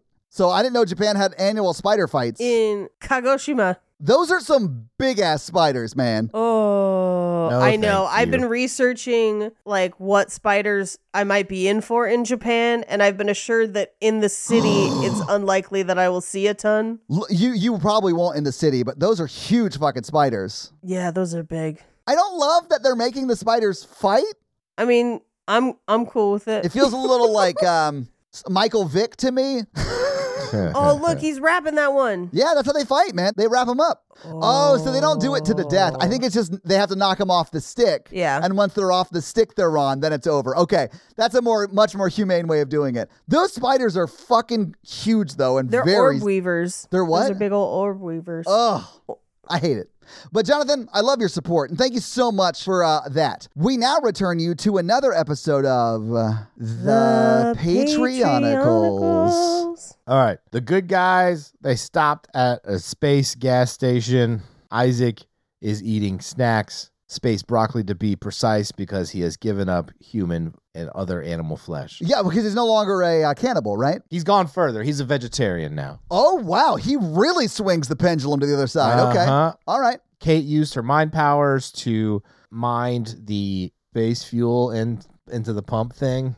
Yeah, you guys get it. Yeah. She's filling up the space vehicle, the spaceship. Yeah. Karun and Natasha, they were inside and they got boiled space peanuts and they cried in them because, again, all of their people were slaughtered a few weeks ago and their home planet was conquered. It's been a rough few weeks for them. Yeah. Karun always doing that. Allie the mermaid gets out and she gets some gummy worms. Heck yeah. And then she and who is she dating? I forgot on this thing. Oh, is she dating somebody? Yeah, her and Boezy are starting to hook up. The Florida guy, and he took the gummy worms and put it on like a little fake fishing pole, and because she was in her little tank, he's like fake fishing, feeding her gummy worms. It's very sick. Oh, that is like sort of cute and fun. I love that. Driscoll with his Iron Man suit is just flexing in the bathroom mirror and is like super into himself right now. We'll come back to him later. I forgot he had an Iron Man suit. If I had an Iron Man suit, I would definitely be in a mirror checking it out when I first got it. Taking a lot of selfies. Hell yeah.